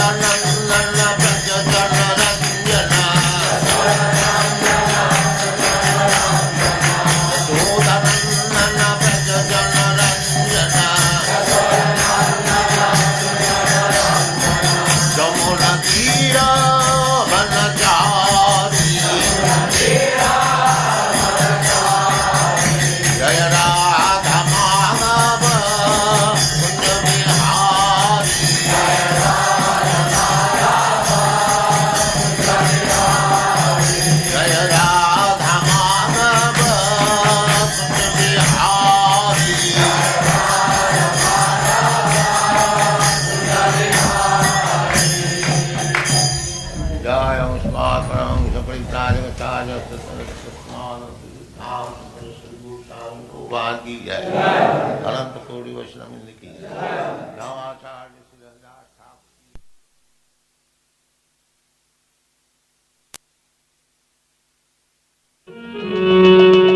Govind जय जय गोपाल जय जय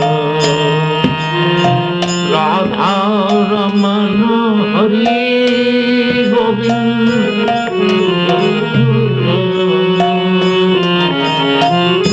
गोविंद जय जय गोपाल जय जय राधा रमन हरि गोविंद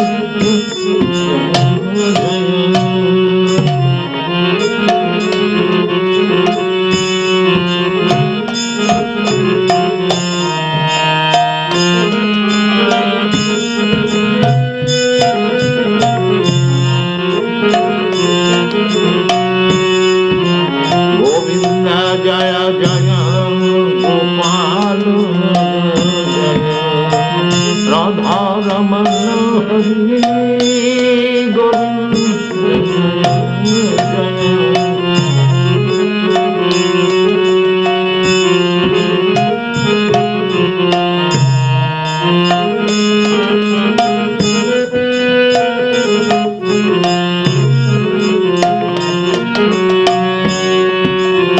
गोविंद जय जय गोपाल जय राधा रमन हरि गोविंद गोविंद जय जय गोपाल जय जय राधा रमन हरि गोविंद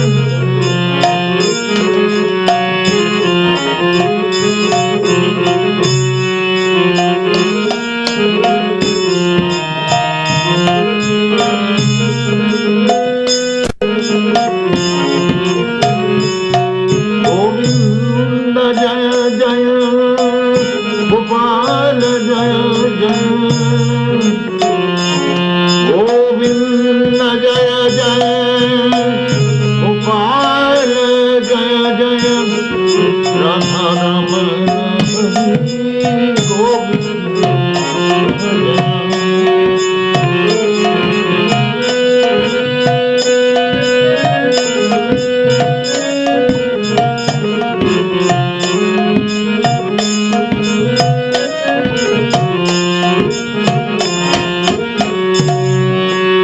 गोविंद जय जय गोपाल जय राधा रमन हरि गोविंद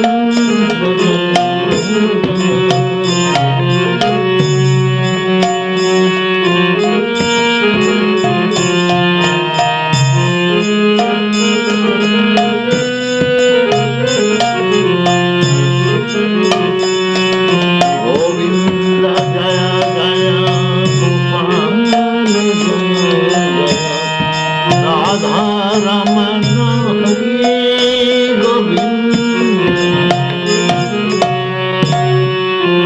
गोविंद जय जय गोपाल जय जय Radha Raman Hari Govind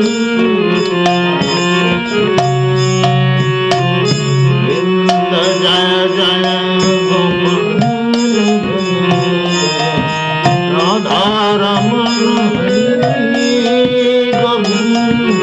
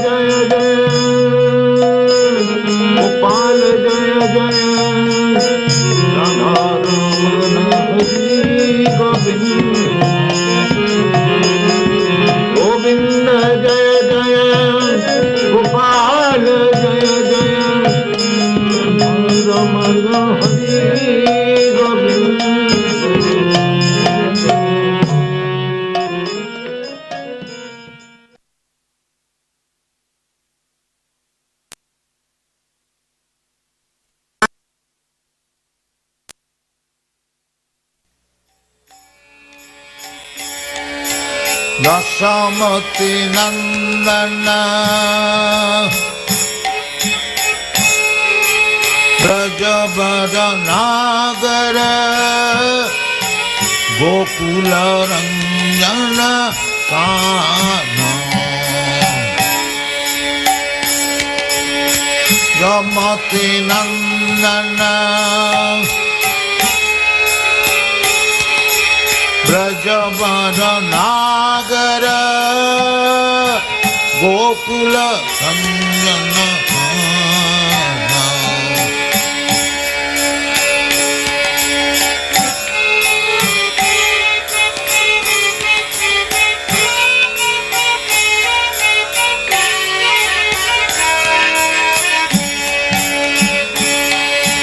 Dasamati Nandana Brajabara Nagara Gokula Ranjana Kana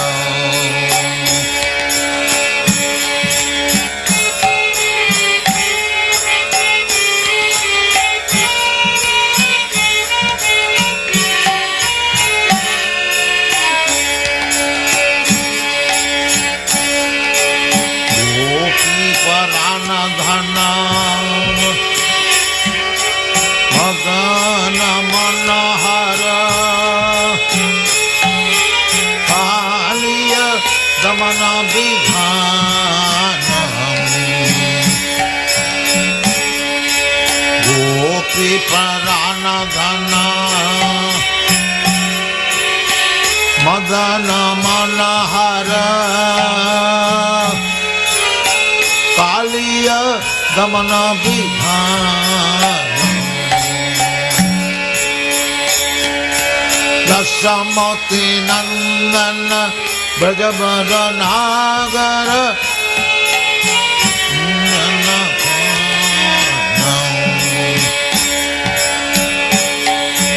Dasamati nandana Brajabara nagara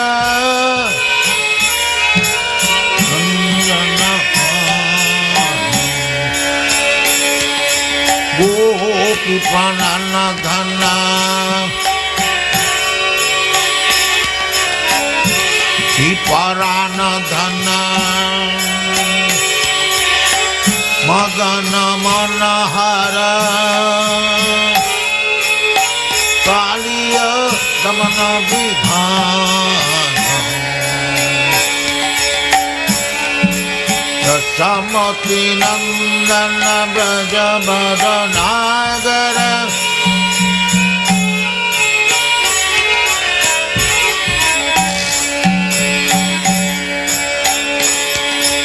Mamala harinam Amya vilasa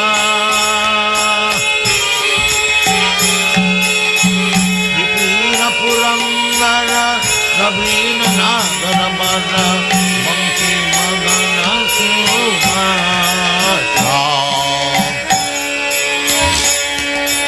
Amara Harina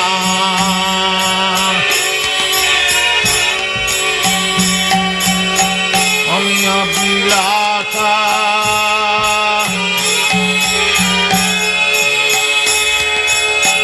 Vikina Purandara Navina Nagara Bara Manki Magana Sumata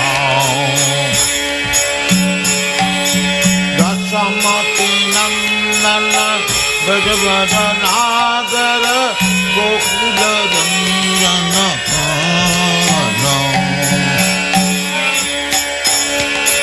Dasamati Nandana Brajabara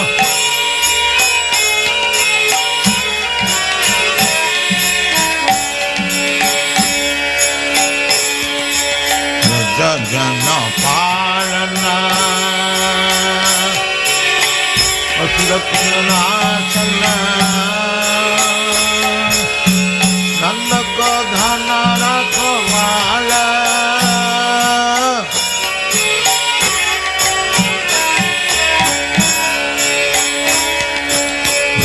Jana Parana Asurakunasana Nandaka Rakhamala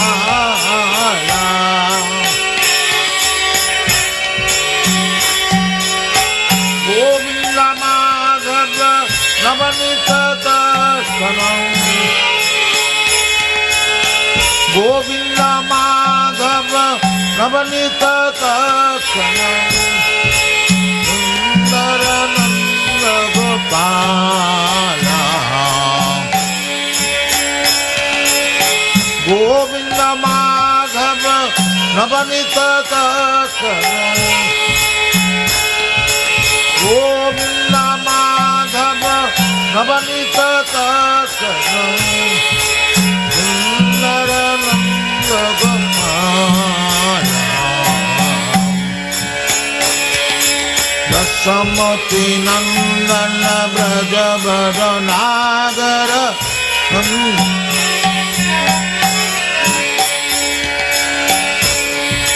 Dasamati Nandana Brajabara Nagara Gokula Ranjana Dasamati Nandana Braja Braja Nagara Gokula Ranjana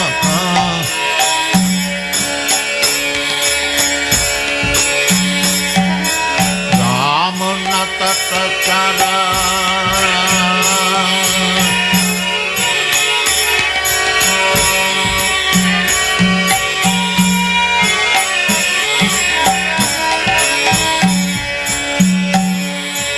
Yamuna Tatachara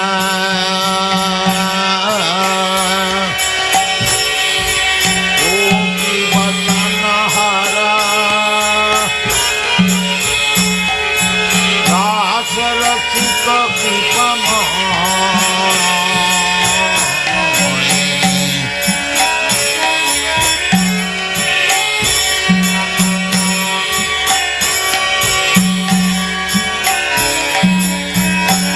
Tada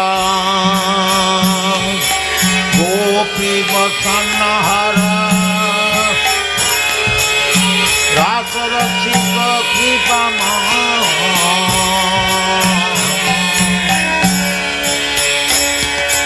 Shri Radha Vallabha Vrindavanatava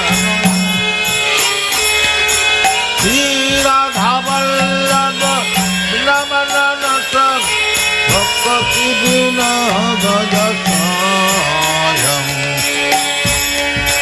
Shri Radha Vallabha Vrindavanatava Shri Radha Vallabha Vrindavanatava Bhakti Vina Gajasayam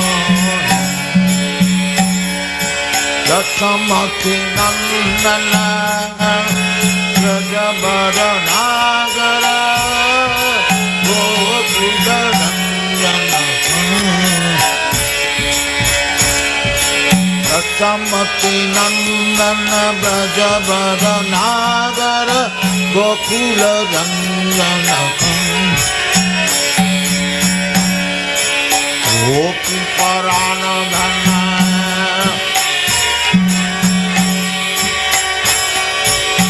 Madana Manahara Kaliya Damana Vidhanam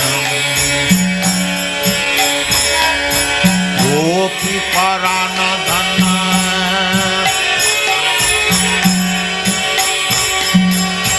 Madana Manahara Kaliya Damana Vidhanam Samati Nandana Brajabadra Nagara Gokula Ranjana Samati Nandana Brajabadra Nagara Gokula Ranjana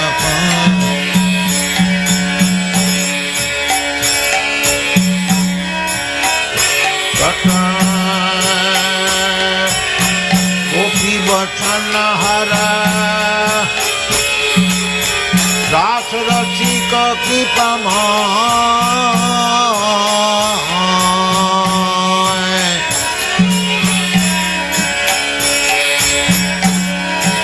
Yamuna Tatachara Gopi Vasana Hara Rasarasika Kripama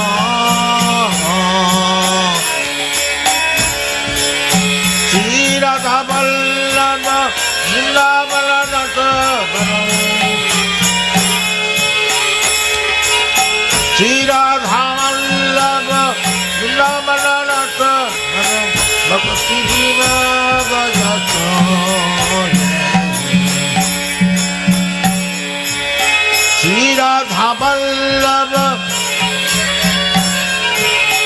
Shri Radha Vallabha Vananatava Bhakti Vina Gajasayam Samati Nandana Brajavara Nagara Gokula Ranjana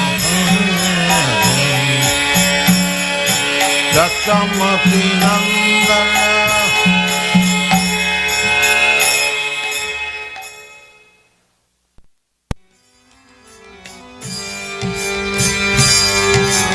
Krishna कीर्तन गानन गणपतौ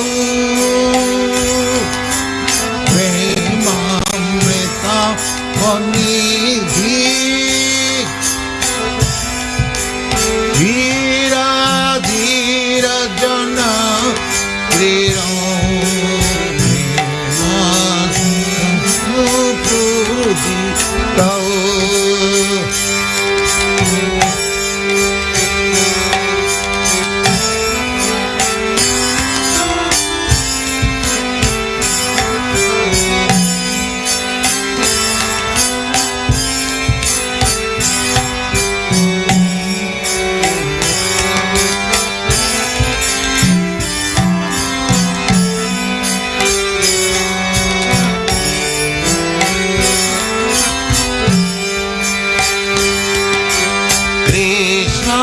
कीर्तन गान नर्तन प्रभु प्रेमामृतां वनिधि धीर धीर जन प्रिय वो प्रिय करो पूजित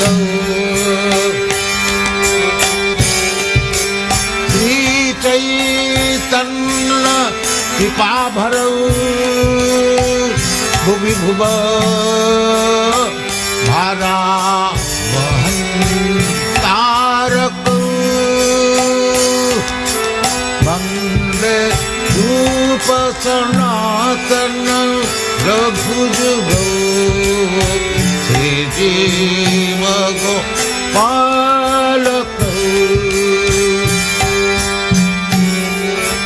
वंदे रूप सनातन रघुजुगौ श्री भगवान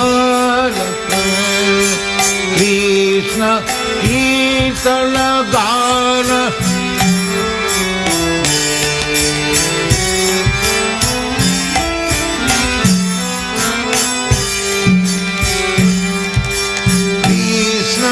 कीर्तन गान नर्तन परमु प्रेम में कामनी वीर वीर जन प्रिय प्रिय करो निर्मा पूजितम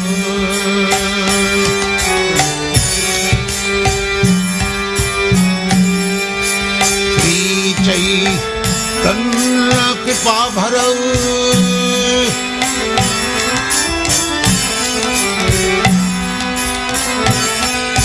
श्री चैतन्य कृपा भरौ भुवि भुव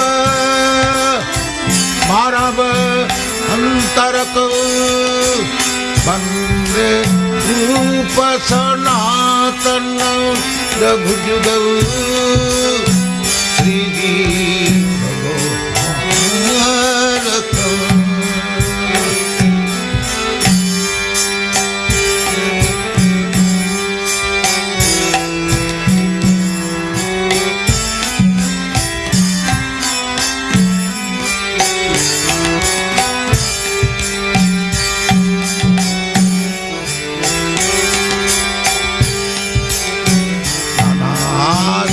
विचार नहीं निपुण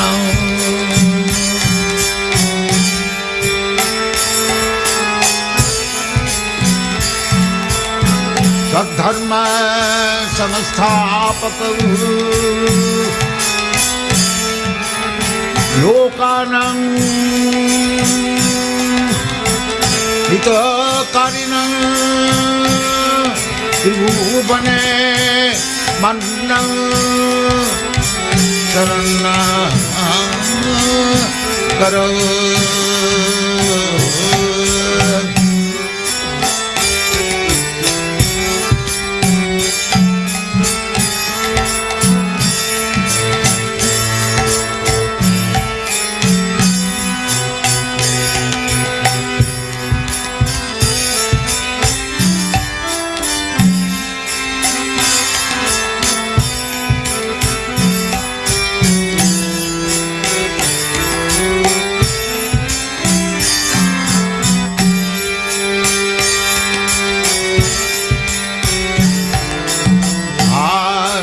विचारणैकनिपुणः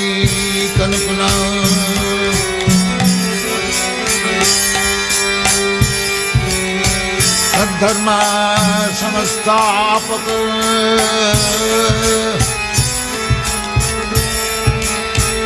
लोकानां हितकारिणां त्रिभुवने मन्नं शरणं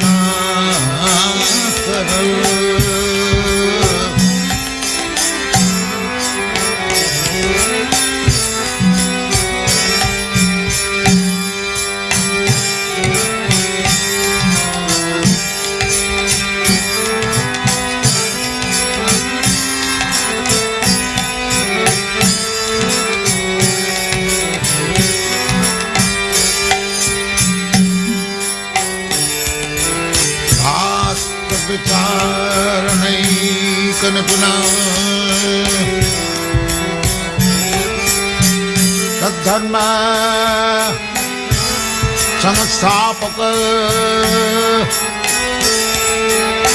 लोकानां हितकारिणां त्रिभुवने मन्नं शरणं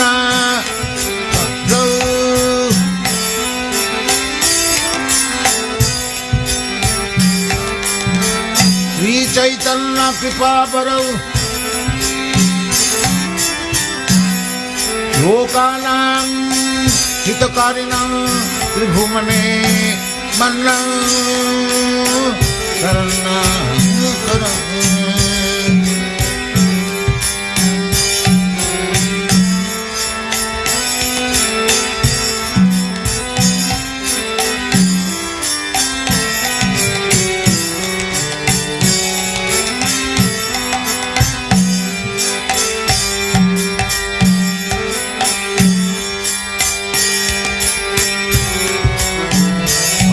विचारणैकनिपुणः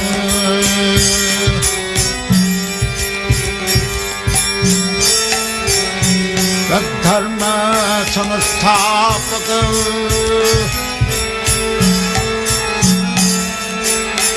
लोकानां हितकारिणां त्रिभुवने मन्नं शरणं Radha Krishna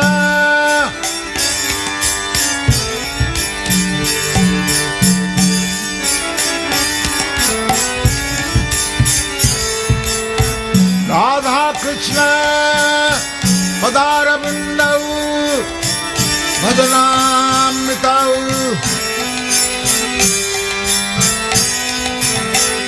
Radha Krishna Padarabindau Madana Nande Namattalika Vande Rupa Sanatanam Raghujugal Siji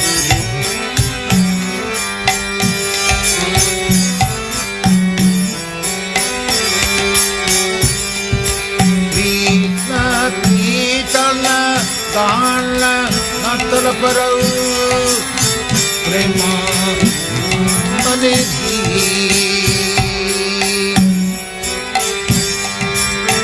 Veera Veera Janapriya Prema Ojita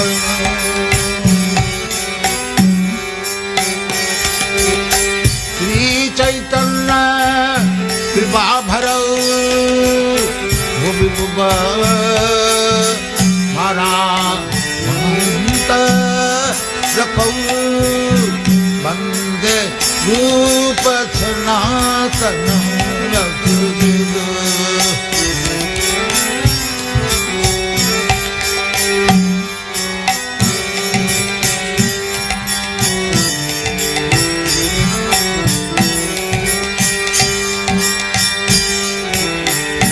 Vasudasudasure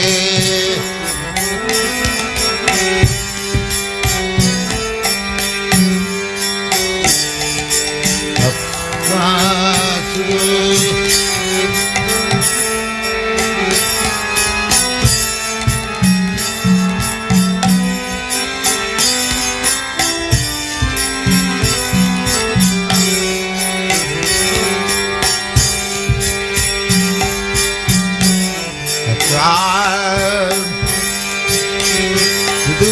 सुरेव चितराज्यलक्ष्मी धर्मीश्च आजवदस जददाद Ranna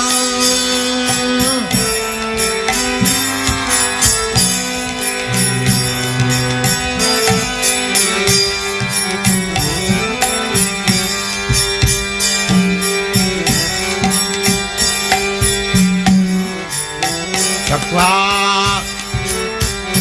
मंडलस्नी सदा तुच्छव भूत्वा दीनगणे सकौ करुणया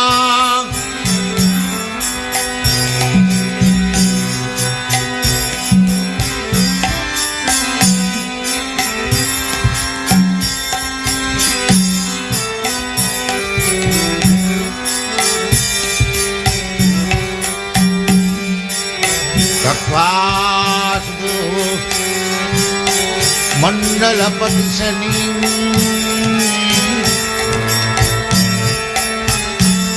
सदा तुच्छव भूत्वा दीनगणेशको करुणया कौपीनकं आश्रितौ